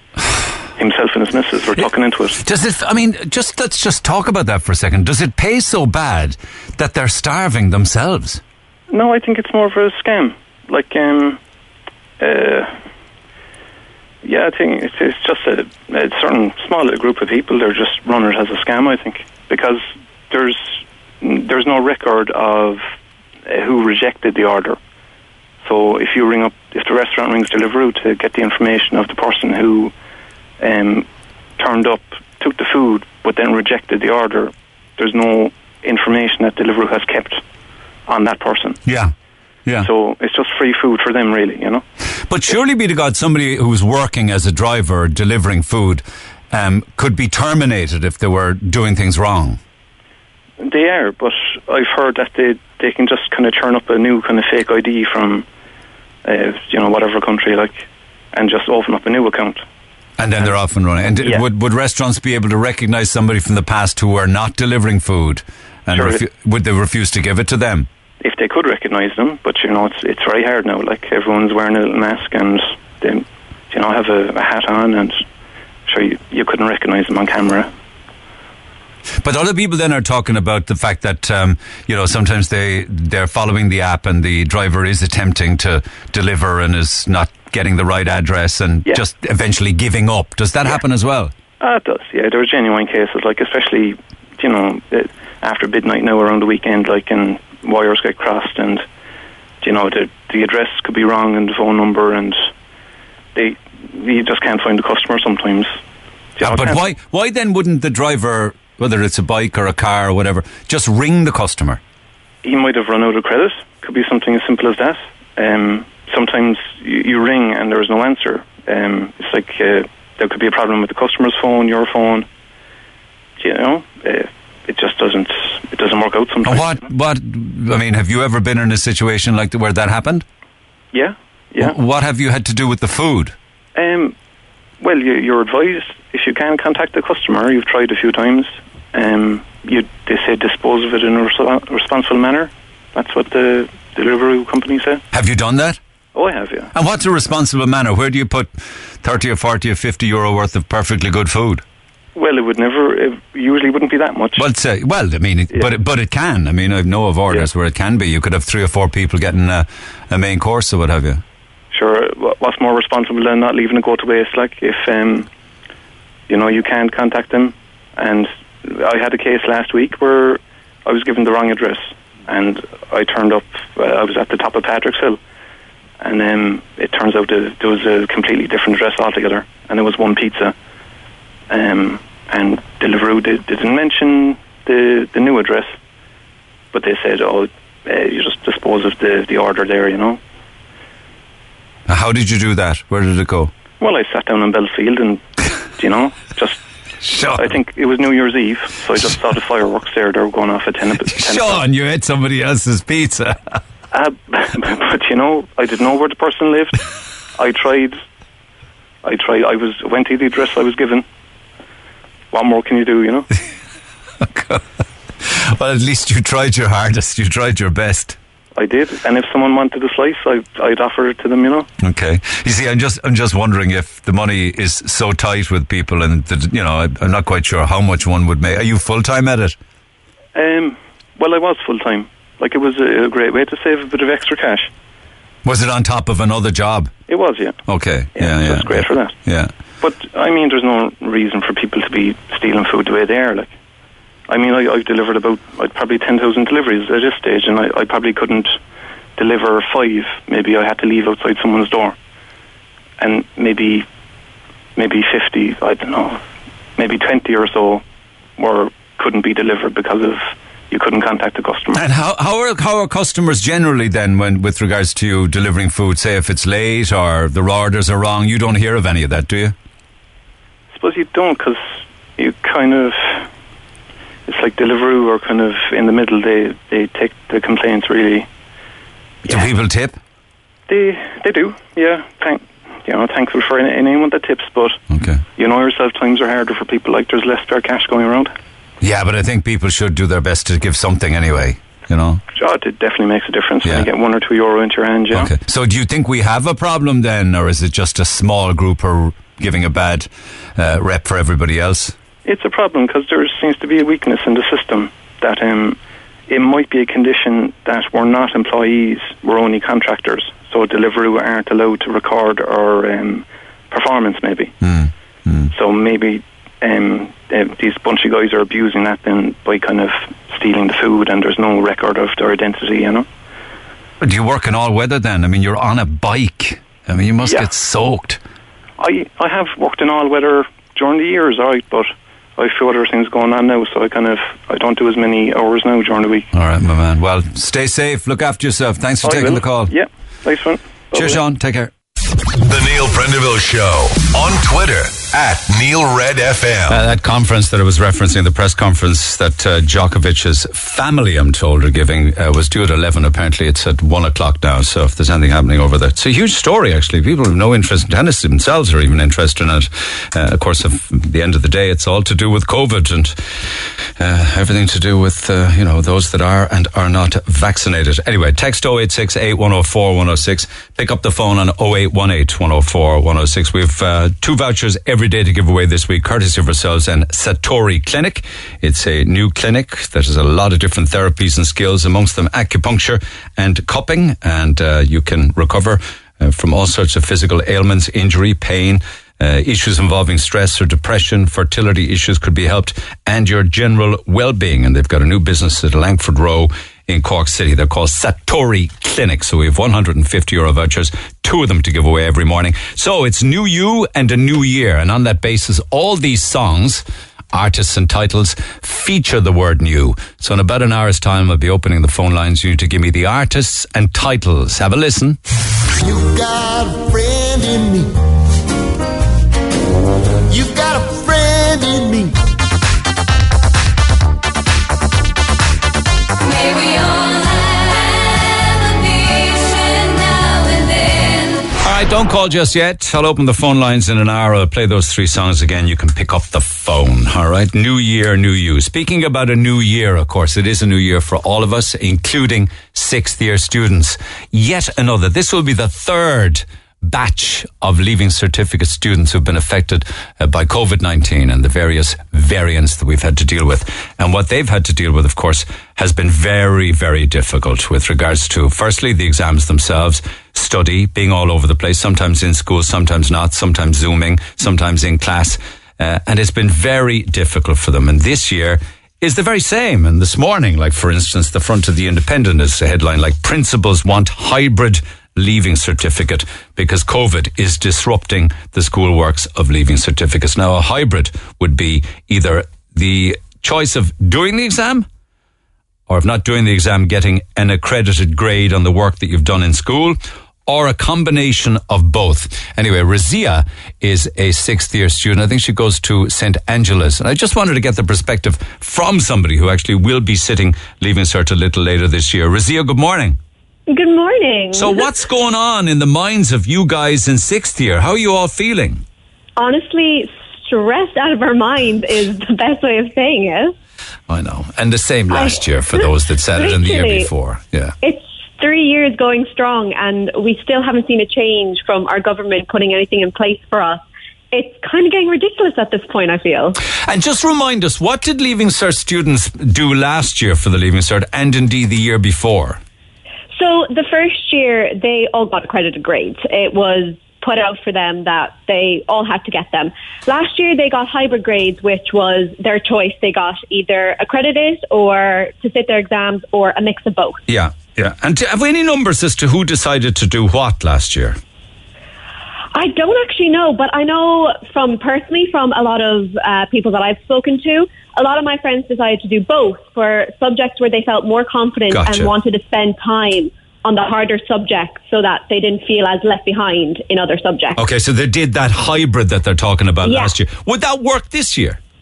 I think so. I feel like, especially when it comes to accredited grades, a big fear a lot of students have is the inflammation of points. But I feel that now that this is the 3rd year running, I know a lot of teachers have started to do a lot more in-class tests, especially for me. I'm getting a test a week at least in every subject. Yeah. So there's a lot better of a understanding of where the students are, which I think could get a lot better of an idea for accredited grades and not have as much of an inflammation as we've seen in the last 2 years. And is it the teacher then would make the call on the accredited grade? Yeah, it would be the teachers and the grades that we've presented so far in class tests, Christmas exams, and so forth. Yeah, like I understand 6th year is a challenging year, but 5th year must have been very difficult for the likes of your good self because you lost a huge chunk of it. I agree. I think 5th year is where you get the most coursework done. Even at the end of 4th year, a lot of higher level math students lost a lot of valuable time, which has really affected them this year and still trying to catch up with the workload. And then in 5th year, it's where you're trying to get the most work done. And teachers were really trying to get that work done while we were online. Yeah. And personally, it was hard. Yeah. It's, trying to listen and understand while being on a computer all day is not the best way to learn. I know. It's hard to work out as to what they're going to do. Probably the same as last year, I would think.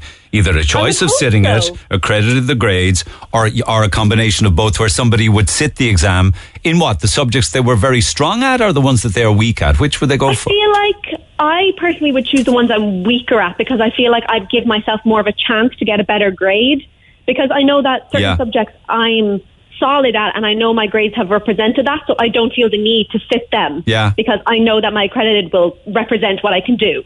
But how are you all coping, or you personally, with regards to, because I know you were telling the lads that there's a certain amount of anxiety takes over. Are you worried about being in class? Are you worried about COVID, things like that? Oh, absolutely. Like, even with the weather at the moment and windows and doors being open, I've been saying, I'm either going to get COVID or pneumonia, whichever one gets me first at this point. Oh, but are you allowed to wear sweaters and coats, or is it very specific? We have to wear our school uniform. We're allowed to wear, we have a fleece, for example, for our PE. We can wear that and our school jacket. But I can't wear the school pants. They just don't fit me. So I'm stuck with the tights and the skirt, which isn't sustainable. And, in one of my classes, our class where the, building is outside. So the windows and doors are directly leading to the outdoors. I might be in the corner, but I'm freezing. And I have a hot water bottle and everything. And that hot water bottle is already cold by the time I get to my third class. So students bring hot water bottles into class? Oh, yeah. We're hiding them in our jackets. You zip open your jacket and roll it up so you can get your hot water bottle in. But if you're allowed to bring a hot water bottle, surely you should be allowed to wear whatever you want, that you could layer up. That's what I think, because there's only so much you can put on under your school uniform. Yeah. I'm here wearing turtlenecks and everything. It's ridiculous. So your hands constantly frozen and your feet as well? Oh, I have girls in my years who come in wearing gloves. We're wearing gloves and scarves and beanies. You'd think we were going out skiing. I'm going to wear an Eskimo suit by next week. This is a mild week temperature-wise, so it shouldn't be too bad. But if it flips again down into the low numbers... Even in Dublin, schools have closed because of the snow. The students physically couldn't come in. And there's a regulation for workplaces that they have to be 16 degrees. But there's nothing in place for schools that, we don't get cold. What about the proposal, and amongst them is Mick Barry, the Cork TD, saying that they should just give a college place... Because a lot of the time that's what this is about, isn't it? Leaving certificate is about points and going to college. That they just automatically should just give everyone a college place. I agree. I think especially Nordic countries, how they have their system where everyone can get a first year place. But if you fail your exams, you can't proceed on to second year. Personally, I want to study film. I don't think any of my subjects are helping me towards that, except maybe English. Yeah. But my maths and Irish and my French, they're not going to reflect. Even if I got good grades in that doesn't mean I'm exactly going to do well in film. For your course choice. Yeah. Exactly. Yeah. So I feel even though the Leaving Cert has been here since 1925, I think it's a very outdated system that doesn't appeal to all students, that they can really show their best. And especially, it doesn't help for all careers. Isn't that amazing? Because you're saying something in 2021 that we said back in the 70s and early 80s, that a lot of what we were learning in school we never used again. Exactly. And nothing's changed. Well, maybe that's unfair. I don't know. Maybe it has changed somewhat. But a lot of it is still the same, I mean, unless you go into engineering or things like that, what use will be a lot of the maths that you're learning? Exactly. I feel as much as I enjoy subjects like history and music and stuff, I don't see how this is teaching me any either A, life skills, or B, ways to proceed in my careers that I want to do. Oh, I don't know about that. I mean, I could talk to you for a couple of hours on the importance of history, and I know we're living in a time of a lot of it being cancelled, but history is very important. That's true. I mean, it's a good way to learn about the past. Oh, absolutely. And your future then, finally, you're saying is in film, is it? Media or what I want to do film, media and politics. Right. So typify a job then that would come out of that. What would that be? Well, it's a joint honours. So my heart is in film and acting, but it's always good to have a backup just in case. So that's where the politics comes in. So a broad net then. Yeah, exactly. Because I feel it's kind of needed in this day. What kind of points are you going to need for that? Currently it's 430 and it went up 50 points this year alone. Oh, no. Oh, like, God. I'm lucky enough that my points have stayed relatively low to achieve, but I know friends who want to go into STEM subjects where they're not even studying for their pre's anymore to try and get the best possible scores for their HCAT. Listen, I wish I had more time, but I'm going to be keeping a close eye on your career in film and media in the future and wish you well. Thanks for taking the call, Razia. Cheers. Thank you so much for having me. You got it. Take care. Back after 11, you can text 0868 104 106. I'm Lana O'Connor. Red FM News is first for local, national and international news, and you can stay up to date by tuning into our hourly news bulletins or by clicking on redfm.ie. New year, new number for Neil. 0818 104 106. And also, talking about a new year and a new you, I want you to take the happiness challenge a little later on this morning. I'll be chatting with the psychotherapist and best-selling author Richard Hogan, Leaside lad, working out of Dublin now. We've spoken to him in the past. He has a happiness challenge. You can do it online. It's 10 specific questions that you need to answer first. Then you score yourself, and then over a 10-week period, the idea is to get that score up and make you happier.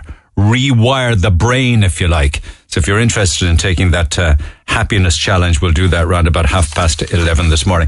How can you be happy? How can you change yourself and have a new you for the new year when somebody has put 2 boxes of chocolates outside on the counter outside, a box of Heroes and a box of Celebrations, and they're full up? Just when you're looking at the last ones last year being whittled away, you're thinking, that's it now. The temptation is gone.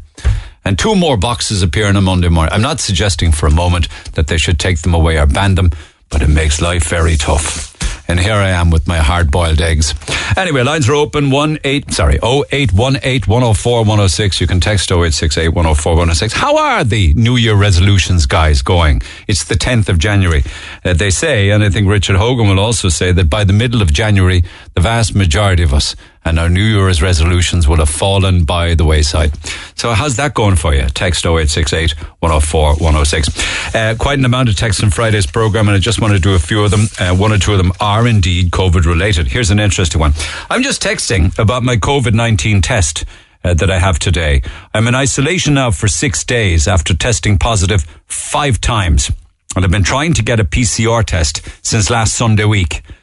Being online, ringing South Doc, ringing my own doctor in Bishopstown. I finally received a test, but it's in Youghal. I don't feel well enough to drive there. I can't bring family to bring me as I'm very sick, and 2 hours in the car with someone won't be good for them nor me. My only option now is to get up and get a bus from my house in Toker to town, wait around the bus station while not trying to spread the disease, get a bus to Youghal, then walk from the bus to the test centre, stand around waiting for the bus home. All this while the people in my family are being sent to the South Douglas Road. It's bizarre, isn't it? I've rang and asked to change it, and I've been told there's nothing they can do. And do I want the appointment or not? This is absolutely ridiculous, Carry On. Is there anything that anyone can do to get this fixed or changed? If not, I will be travelling down to Youghal with no mask, gloves or sanitizer. This country is an absolute joke. Well, I suppose even if you are travelling down to Youghal, you should be travelling with mask and at least the sanitizer. I don't know about the gloves.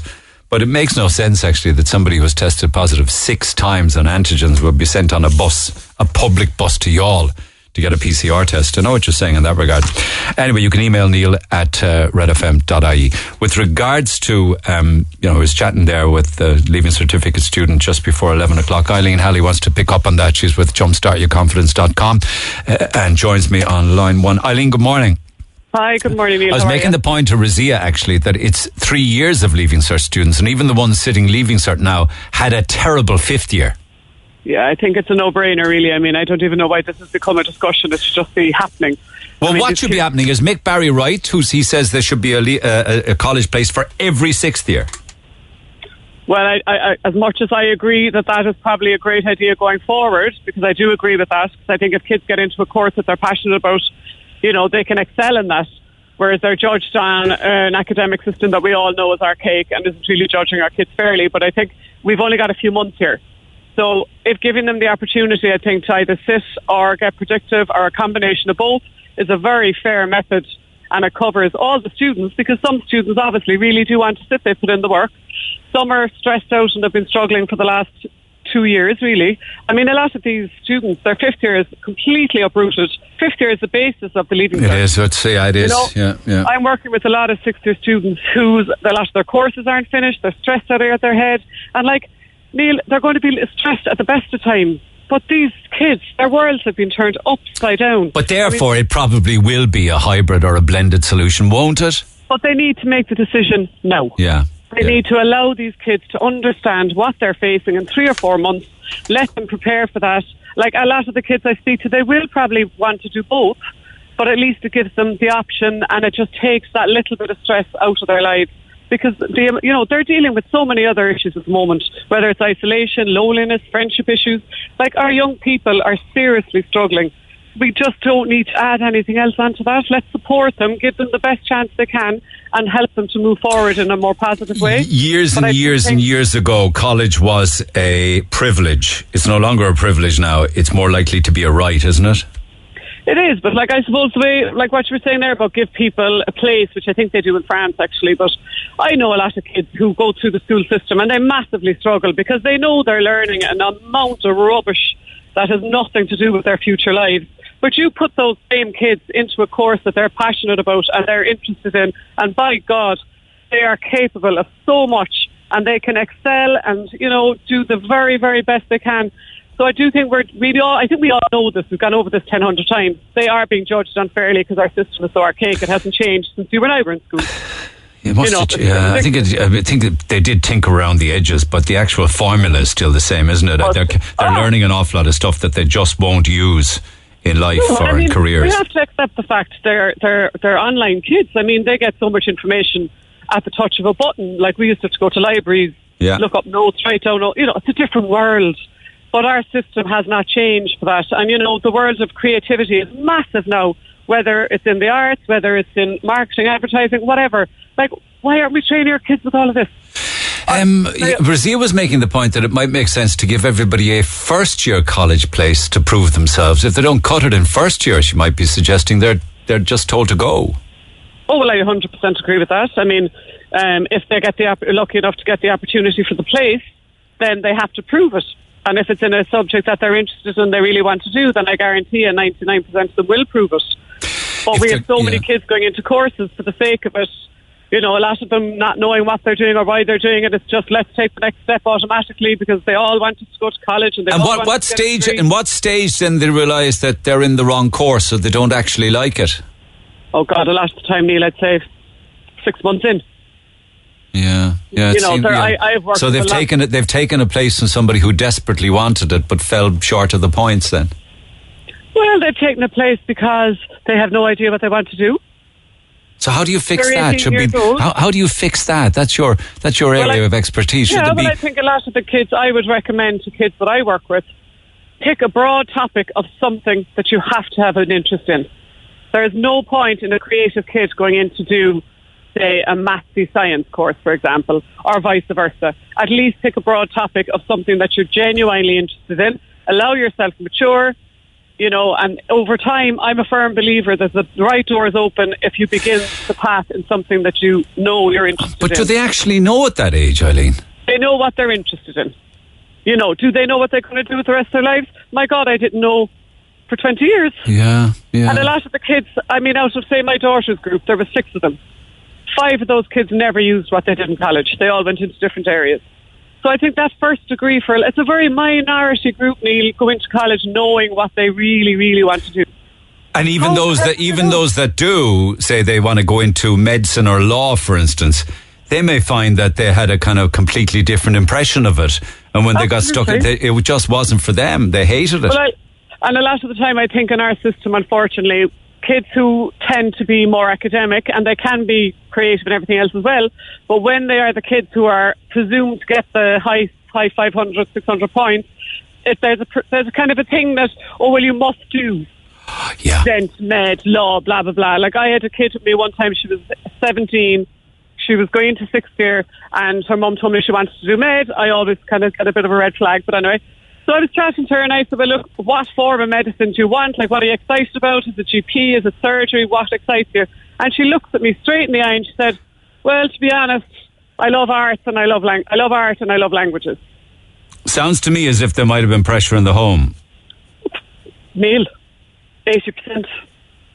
Is it the parents pushing them? And the pressure in the school for these academic kids to go down a certain road. Oh, okay. So a school might say, or a parent might say, if you can achieve 600, you need to go for medicine.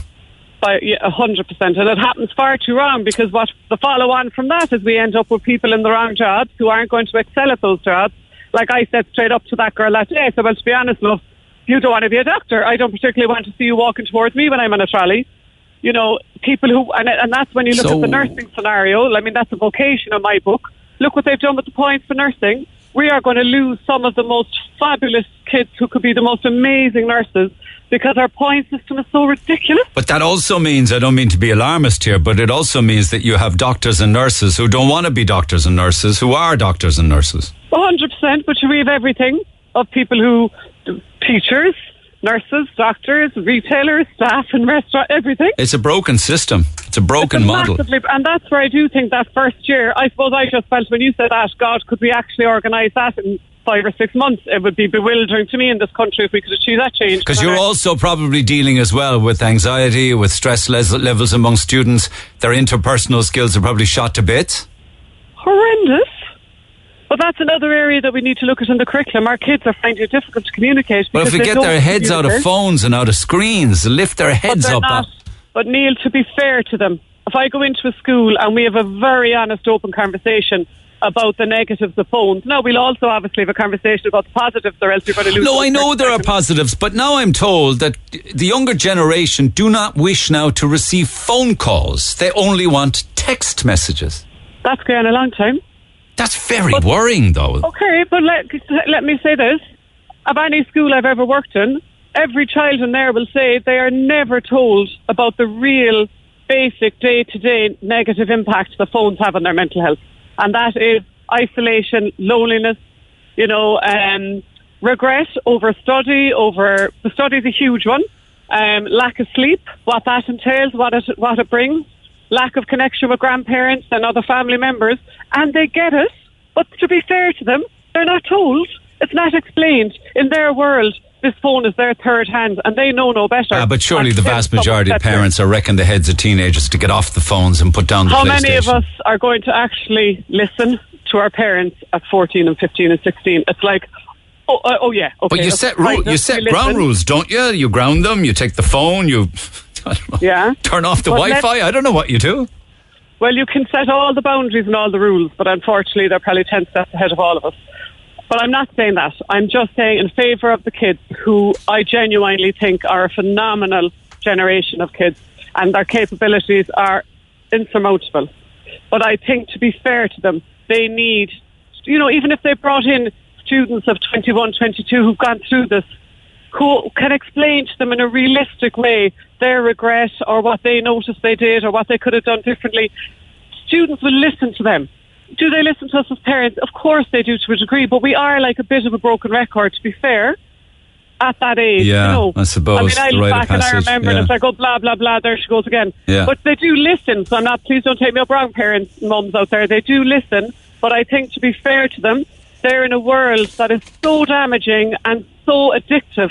We have to support them more, and we have to give them the tools. And I would say from the age of 8 or 9, they have to be learning the pros, the cons, what they can do to help. Like one very brief thing, Neil, when I work a lot with, say, I know I say 8 to 18s, but I probably go up to about 22, 23. So when I'm on this 18 to 23s and I ask them, what do you do that makes you happy? So often they will look at me blankly and they really don't have a whole lot to say. So then I say, what used to do when you were 14, 15, whatever age, what used to love to do? Then they might give me a list of art or sport or music or whatever it might be. So I said, why don't you do it anymore? I don't have time. Now, that's a bit But then you ask them, why don't you have time? Do they say, because I have to study all of the time? It's not that, but you just wake them up and say, hang on, you're 6 hours on your phone. Of course, you've time. But what are you going to prioritise? I said, if you stop doing the things that make you feel good, it's like a little light bulb goes off inside in you and you just feel unhappy. And that's one of the biggest feelings I have seen in that age group over the last 4 or 5 years, even pre-COVID, is unhappiness.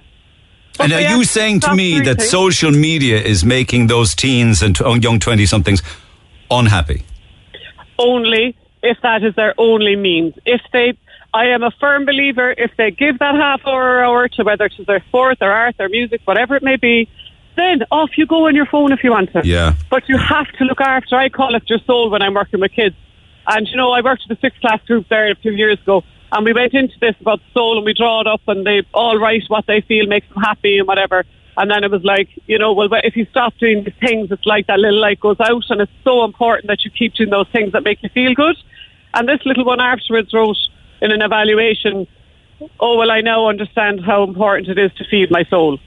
Fair play to her. It's basic things like that you're just trying to gently encourage them and educate them the importance that the responsibility is on each and every one of us to actually look after that part of ourselves. It's not a parent's responsibility to somebody while they're under their roof to give them that kind of choice and variety in their young lives?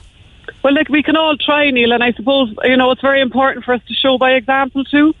So if we're stressed and we're miserable and we're cranky, let us show our kids that to help us out of that, we turn to something that we love and we're passionate about, and whether it's going for a walk or cooking or doing something for ourselves, but verbalise it and show them by example that there is ways to help ourselves with all of these feelings that we have, because there is, but we have to educate them. And I think we are losing out a lot on the show by example, because unfortunately that's not going so well for a lot of people.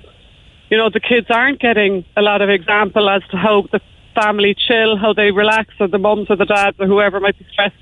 And I think from a mum's point of view, being a mum of 4, yes, we can be stressed out of our head. There's no question about that. I know many a day I would have gone into my house and roared my head off at the kids. And I'd have to go back later and say, lads, I'm really sorry. That was nothing to do with me. I had a really crap day and I took it out on me. Yeah. And that's something we have to really get good at, because our kids walk away wondering, what have I done? What did I do to set her off like that? Yeah. It's nothing to do with them. Yeah. And I just think it's really important that we do verbalise it's okay to have a bad day. It's okay to not feel okay, because we all feel like that. But what responsibility we have to ourselves is to wake up and say, well, okay, what can I do that helps me feel better, that strengthens my day, that builds me up a little bit? A lot of that has to do with communication, doesn't it? It's massively important, Neil. I think now more than ever, it is so important that, and I'd often say to parents, because I know myself as well, if the kids start ranting on about something, I'll be jumping in with my 2 pence worth and my advice or my opinion before they've even probably said a sentence. Whereas when I began to learn about active listening and learning how to just keep my mouth shut, the difference, I cannot explain the difference if you actually allow those kids to finish what they started. Because a lot of the time they just want to be heard, and they'll get it all out. They probably have even sorted it by the time they finish talking, but they don't need us to be jumping in.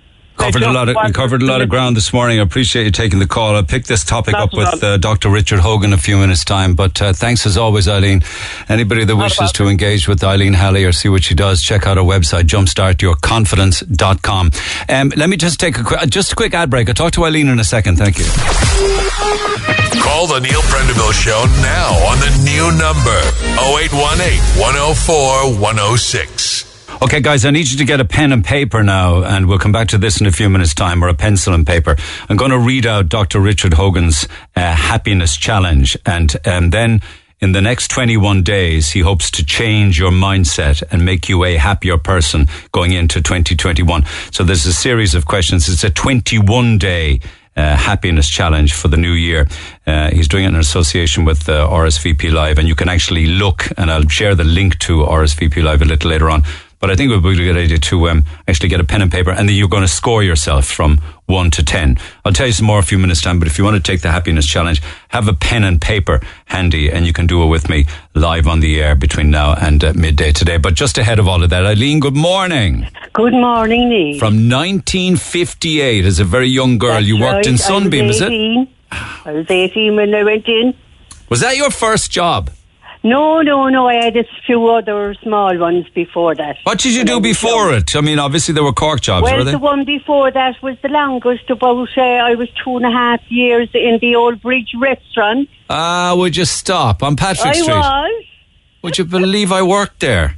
Are you not serious? Well, I did. When I started to think that I might make an accountant, I worked for the OKR group, and they had the old bridge and the Shandon and the Kentucky restaurant downstairs and the Stella in Killarney and places like that. Yeah, I was about 2.5 years there, and I was trained up to be a waitress, and you know, in the old bridge, right next to what would have been the Swan and Signal. Was Miss Farry there in those days? She was, and Emma Gibb. Didn't know Emma Gibb, but Miss Farry was always there, I'd say. She must have been 40, 50 years in the job. She was kind of like the boss of all of the food areas of it. Yes. But there was, the Stokes owned it, you see. Way back in the day, I suppose they did, yeah. It was bought out. No, there was a Miss Rosborough. Miss Rosborough. So you trained as a waitress there then, did you?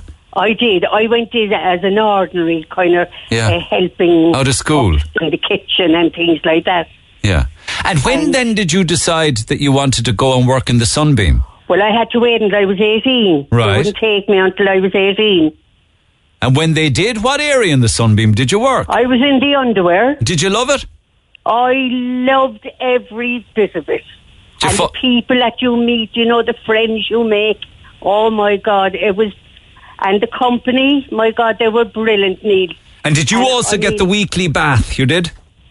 The which? They used to give the staff a bath every week, apparently. Oh, that's right. They gave you a bit of carbolic soap and off you went. We all, the different areas had their day.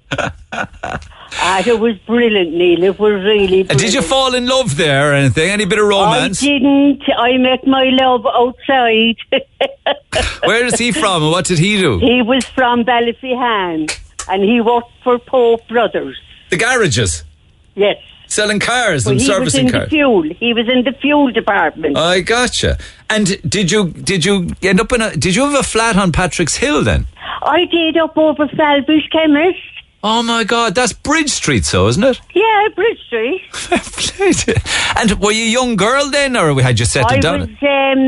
My first child was 1 when we went into the flat in 66. Get away. And then I had a few more then after, but I still went to work. But then it came a time that I couldn't do full time. And you know what they done?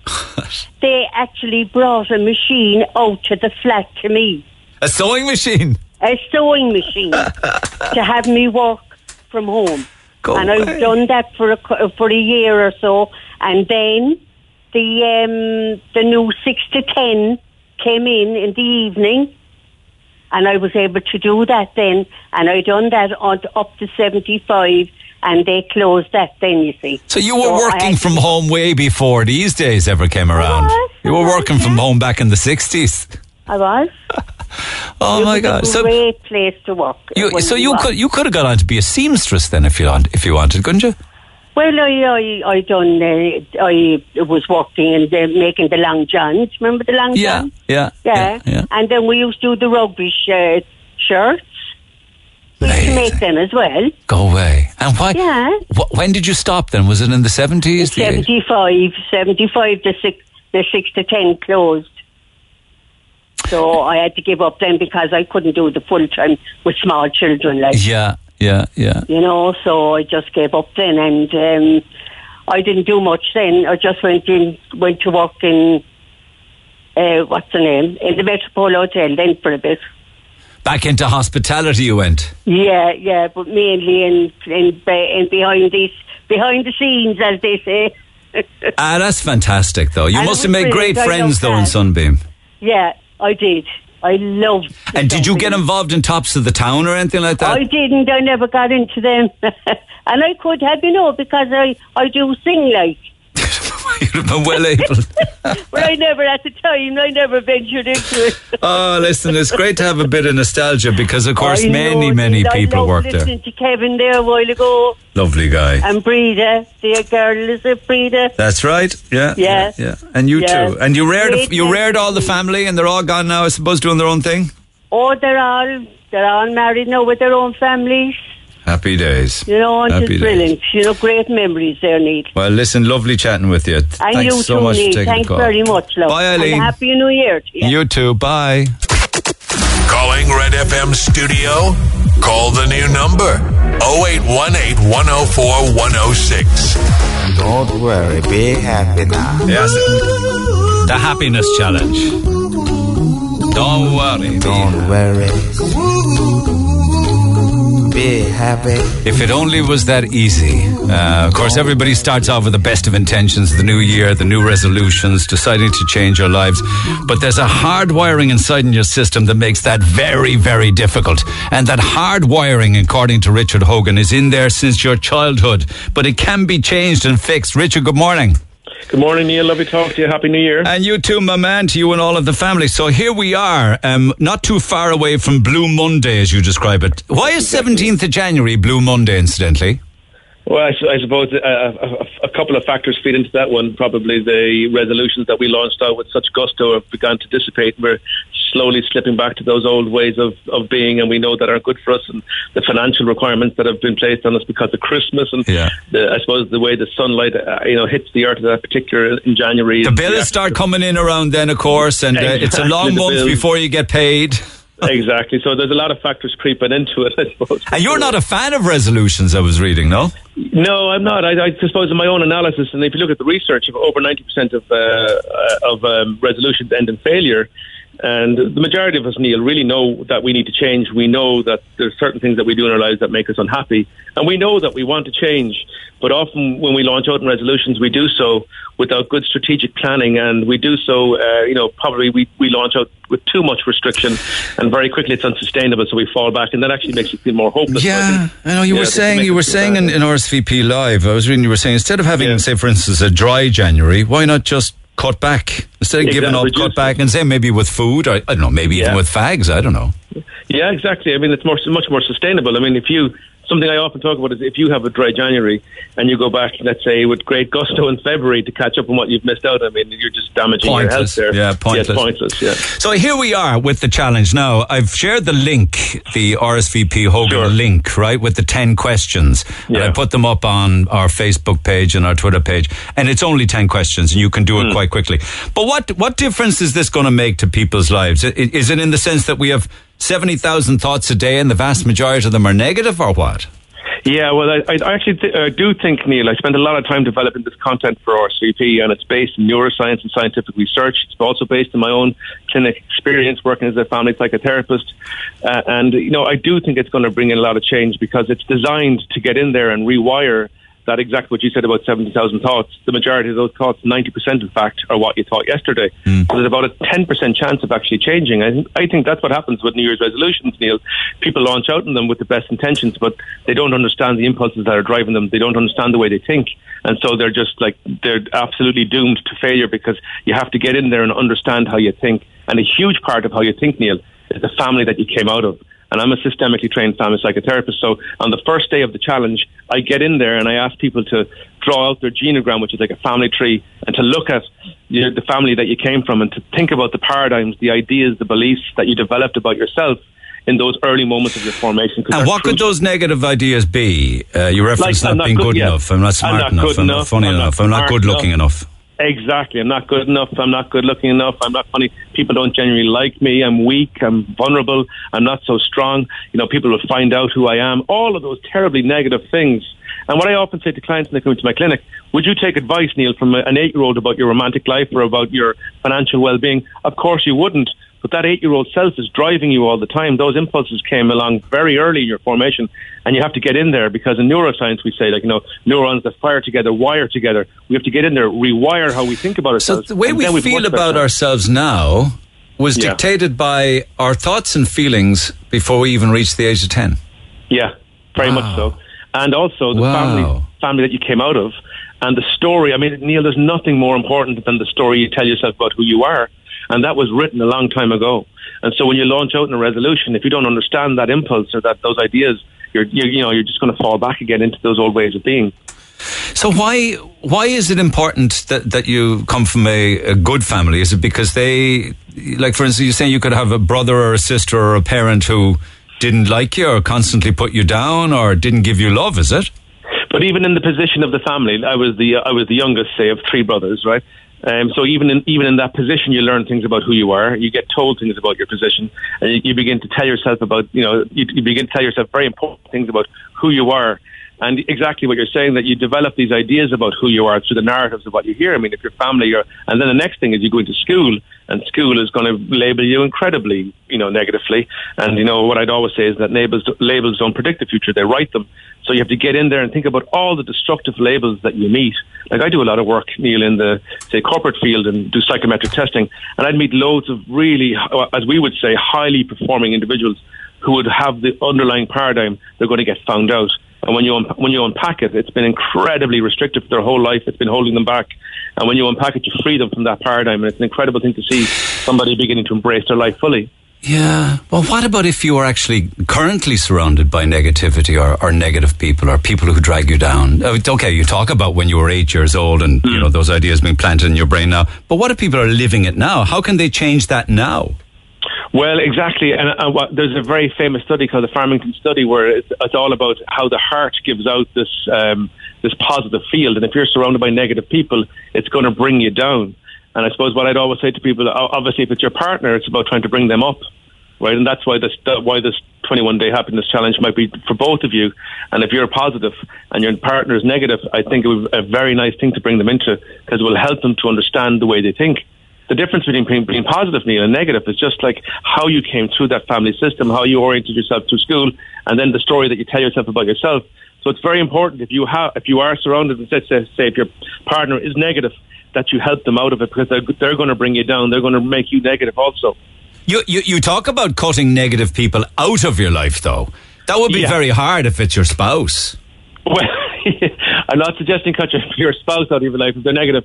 I suppose what I'm saying there is bring your spouse up, help them. But say for others then, in your social friend network, is it a case of getting rid of them from your life, phasing them out? Well, if people are negative, Neil, right, and all they see around them is very negative things, and what I'd say to people always, how friends that are really important in your life and that are productive, when you have something to celebrate, how are they? Do they bring you down, or do they celebrate with you? It's a very good indicator about the level of friendships that you have around you. If they can't celebrate your successes and they're only there when you're down, I would say they're not real friends. They're not actually there to support you. They're not actually interested in your success. So I would say, cut them out of your life and surround yourselves with people who want to celebrate you. We only have one life. All the research is that this is it. Why not surround yourself with people who are very positive and supportive and want the best for you? How are you going to get people to change their thought process from I'm not good enough to I am good enough, I am worthy, I'm actually attractive? How does that work? Yeah. And I think that's what's so unique about this happiness challenge, Neil. I think, how did it start that you began to think I'm not worthy? Well, you had a thought. Someone said something to you, you had a thought, and then you looked around for confirmation bias, and something came back and reaffirmed that for you, and all of a sudden that thought became a pathway and the only thought about who you are when you think about yourself. Now, in this happiness challenge, I'm rewiring that. On the first day, we look at family. On the second day, I look at the 5 personality traits. And then on the third day, I get in and look at all the ideas that you hold about yourself that because we all know them, Neil. We know the ideas that hold us back. We know why we don't go for promotion. If we really analyse it, we know we don't think we're good enough. We don't want to be upset with the failure when we get rejected as we see it. And so I get in there and I start to disrupt that. And what I do is I get people to write out the paradigms, the beliefs that they know are negative. And then I ask them to look for 3 examples during the day to reaffirm the positive examples of those, what you want to say about yourself. Now you're rewiring that, you're rewiring your way of thinking. Because the brain, I suppose it can be quite lazy if you say that it just deals with the same thought process as yesterday and the day before that and the day before that. And I often thought that the brain always defaults to negative, doesn't it? Naturally. Well, it is, absolutely, Neil. It's a very perceptive thing because, when we were starting out in this human journey, we had to constantly look for threat because our lives were in imminent threat all the time. So we developed hardwired stuff there to look for threat, and we're always interested in threat. If you read a Shakespearean tragedy, you're very rarely interested in the really good characters. It's always the ones that are threatening that you're interested in. Yeah, but how then do we all meet in our lives people who are incredibly positive, always have been, always see the good things in life, always are in great form, always are optimistic, the glass is always half full? Yeah, I'm one of those people, I think, myself. I think probably epigenetics, it's a combination of your environment and also the biology, the way you've developed your thinking and how you perceive the world, because we all perceive the world differently. And, it's kind of been what's been confirmed for you, what's been reaffirmed for you as a child growing up. And then I think, a little bit of personality. If you're more open and you're more agreeable, you're probably got a tendency to think more altruistically about other people and be a little bit more open to things being successful and working out for you. We kind of do need, though, a bit of anxiety and a bit of stress in our life, don't we? And if we didn't need to worry, we wouldn't have the ability to worry. Is it about getting the balance right?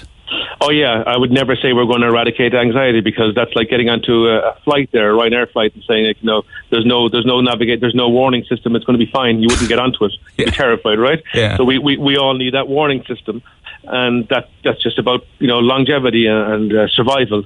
It's not about eradicating that. It's about these negative thoughts that hold us back. It's about achieving happiness. I think as Irish people, Neil, the reason I really wanted to do this when I spoke to RCP about it is that I wanted it to be free, and RCP were very, very sure about that people have had a very difficult 20 months, 2 years, that this was going to be free and that this was going to make change in people's lives.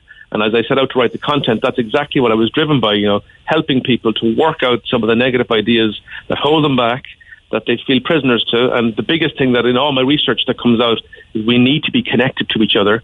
And, that's a huge part of the study. I think at the end of the day, though, happiness is about learning to love yourself, isn't it? It really is, Neil. It's about unpacking all the negative labels. It's about connecting to people around you.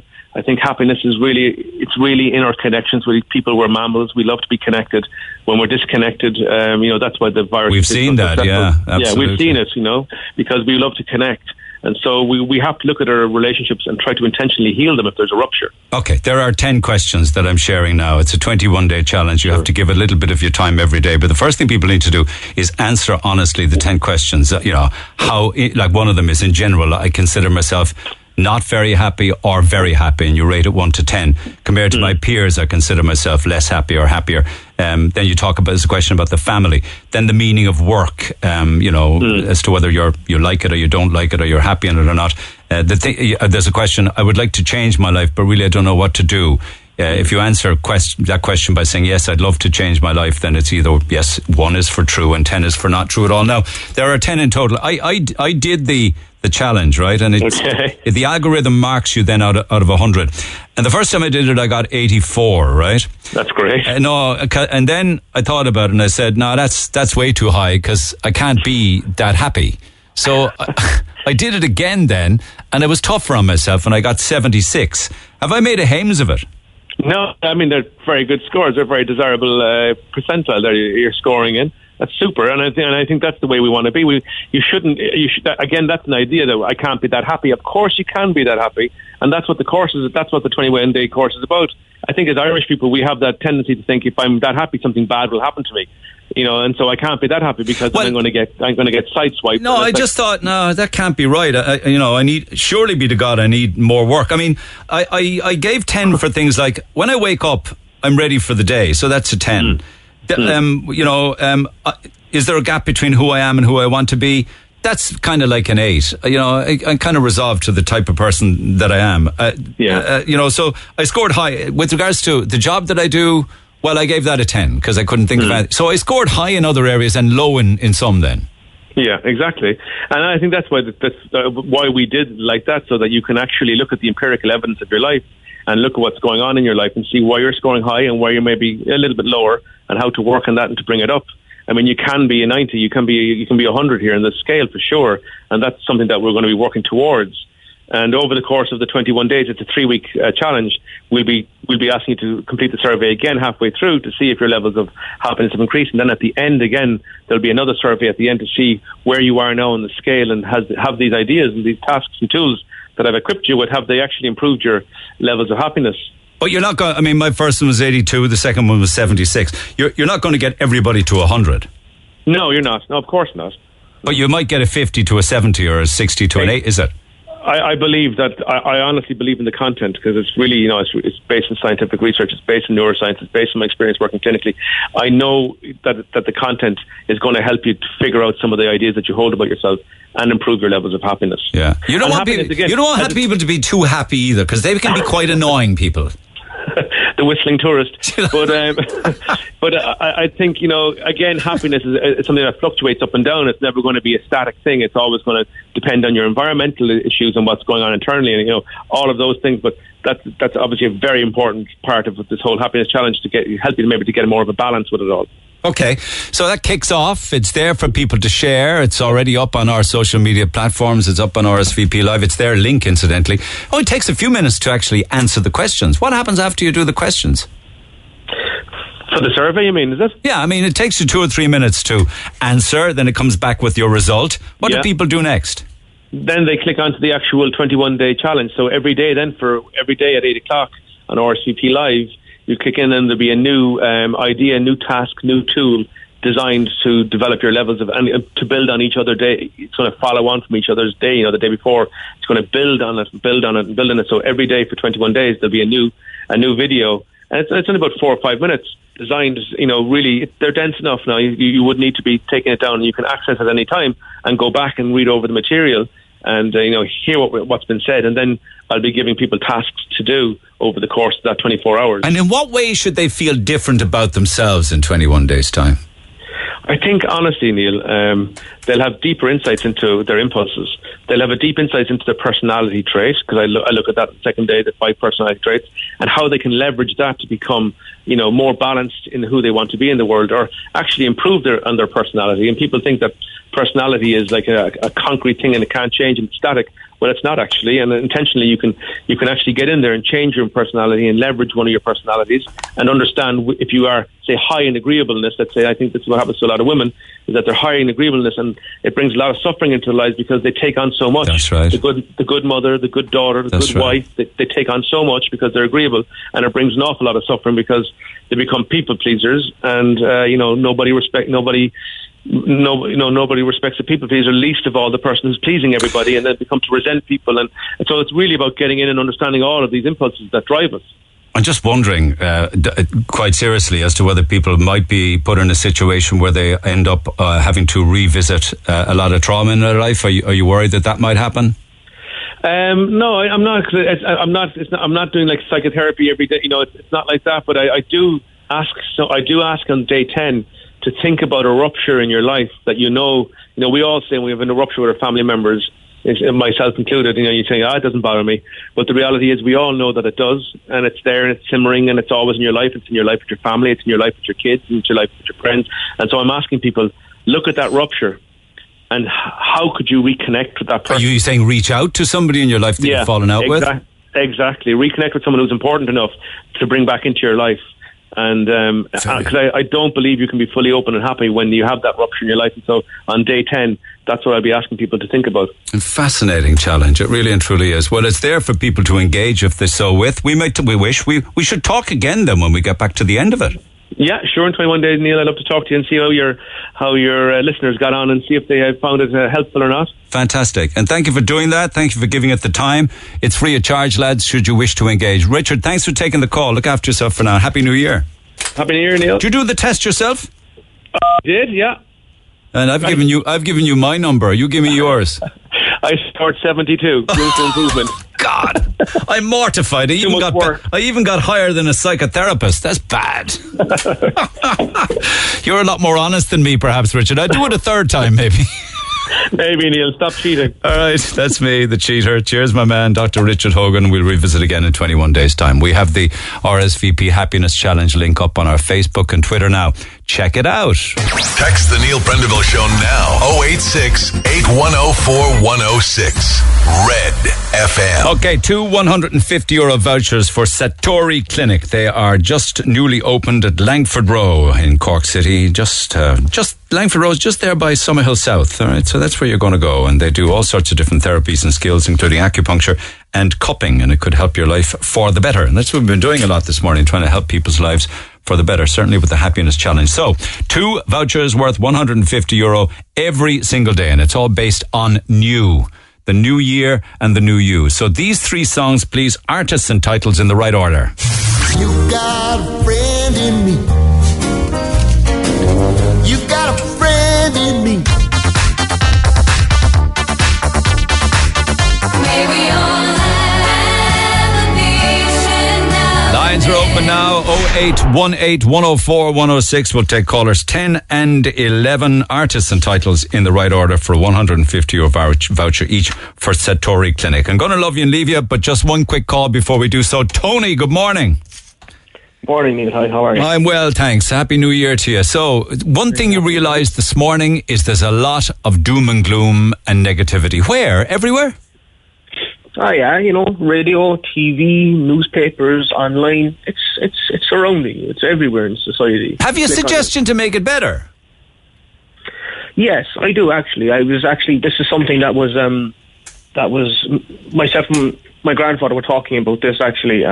We were thinking, why not 1 hour a week on a Friday or a Monday, whatever, just come up with a segment of good news, or people coming on telling their stories, making people laugh, bringing joy back to the place, because everywhere you look, every single day, every single hour, it's COVID this, COVID that, this is after happening, and it's nothing but, as you said, doom and gloom. But why don't we bring back an hour every week whereby people can come on the air, give advice, give some funny life advice, tell little stories about how they found themselves in situations that were slightly embarrassing, bring laughter back to the air, basically. I'm sure you got my text earlier on. I did. About it. I did. You said over the last 2 years we've talked a lot about mental health and need to care for it. Yeah. And your suggestion is an hour. You're saying, listen, I understand exactly what you're saying. And I would give anything to have 15 hours of broadcast a week where there was nothing but just good news and happiness. From time to time, I've had to deal with COVID, but I only mentioned COVID once this morning, and that was an email. And other than that, I'm desperately trying to engage with people about stories in their lives that have nothing at all to do with the negativity. It's like... yes, but as I did say in my text, though, you are somebody who has, over the years, championed an awful lot of situations for the people of the city. That's kind of you to say thank you. But I'm mad. I wish I could do what you were saying all of the time.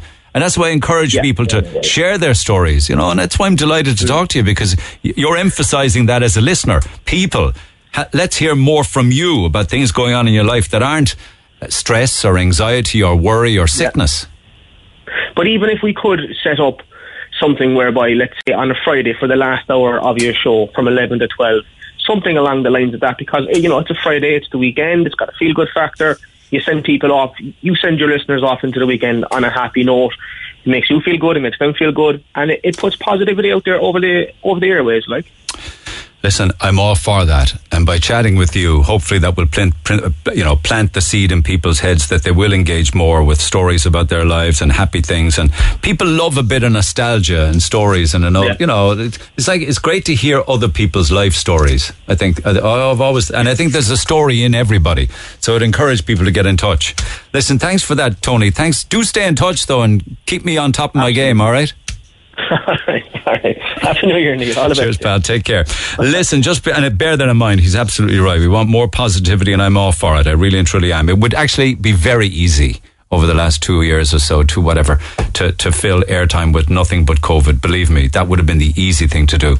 It's challenging to do the other, They shoot pioneers, I suppose. Randy Newman, You've Got a Friend of Me, New Order, Blue Monday, and ABBA's Happy New Year were the 3 songs this morning. We have €150 vouchers for Satori Clinic for Laura Leahy at Foster's Haven and Cove, and Adrian Murphy in Sunday as well. So well done, you guys. We have 2 more vouchers to give away tomorrow. Our lines will stay open on 0818 104 106. You can text 0868 104 106. Do email if you have something on your mind or a story to share. Neil@redfm.ie. Have a good day. I'll see you tomorrow. Thanks for listening to this Red FM podcast. Don't forget to subscribe and check out redextra.ie for more great Red FM content.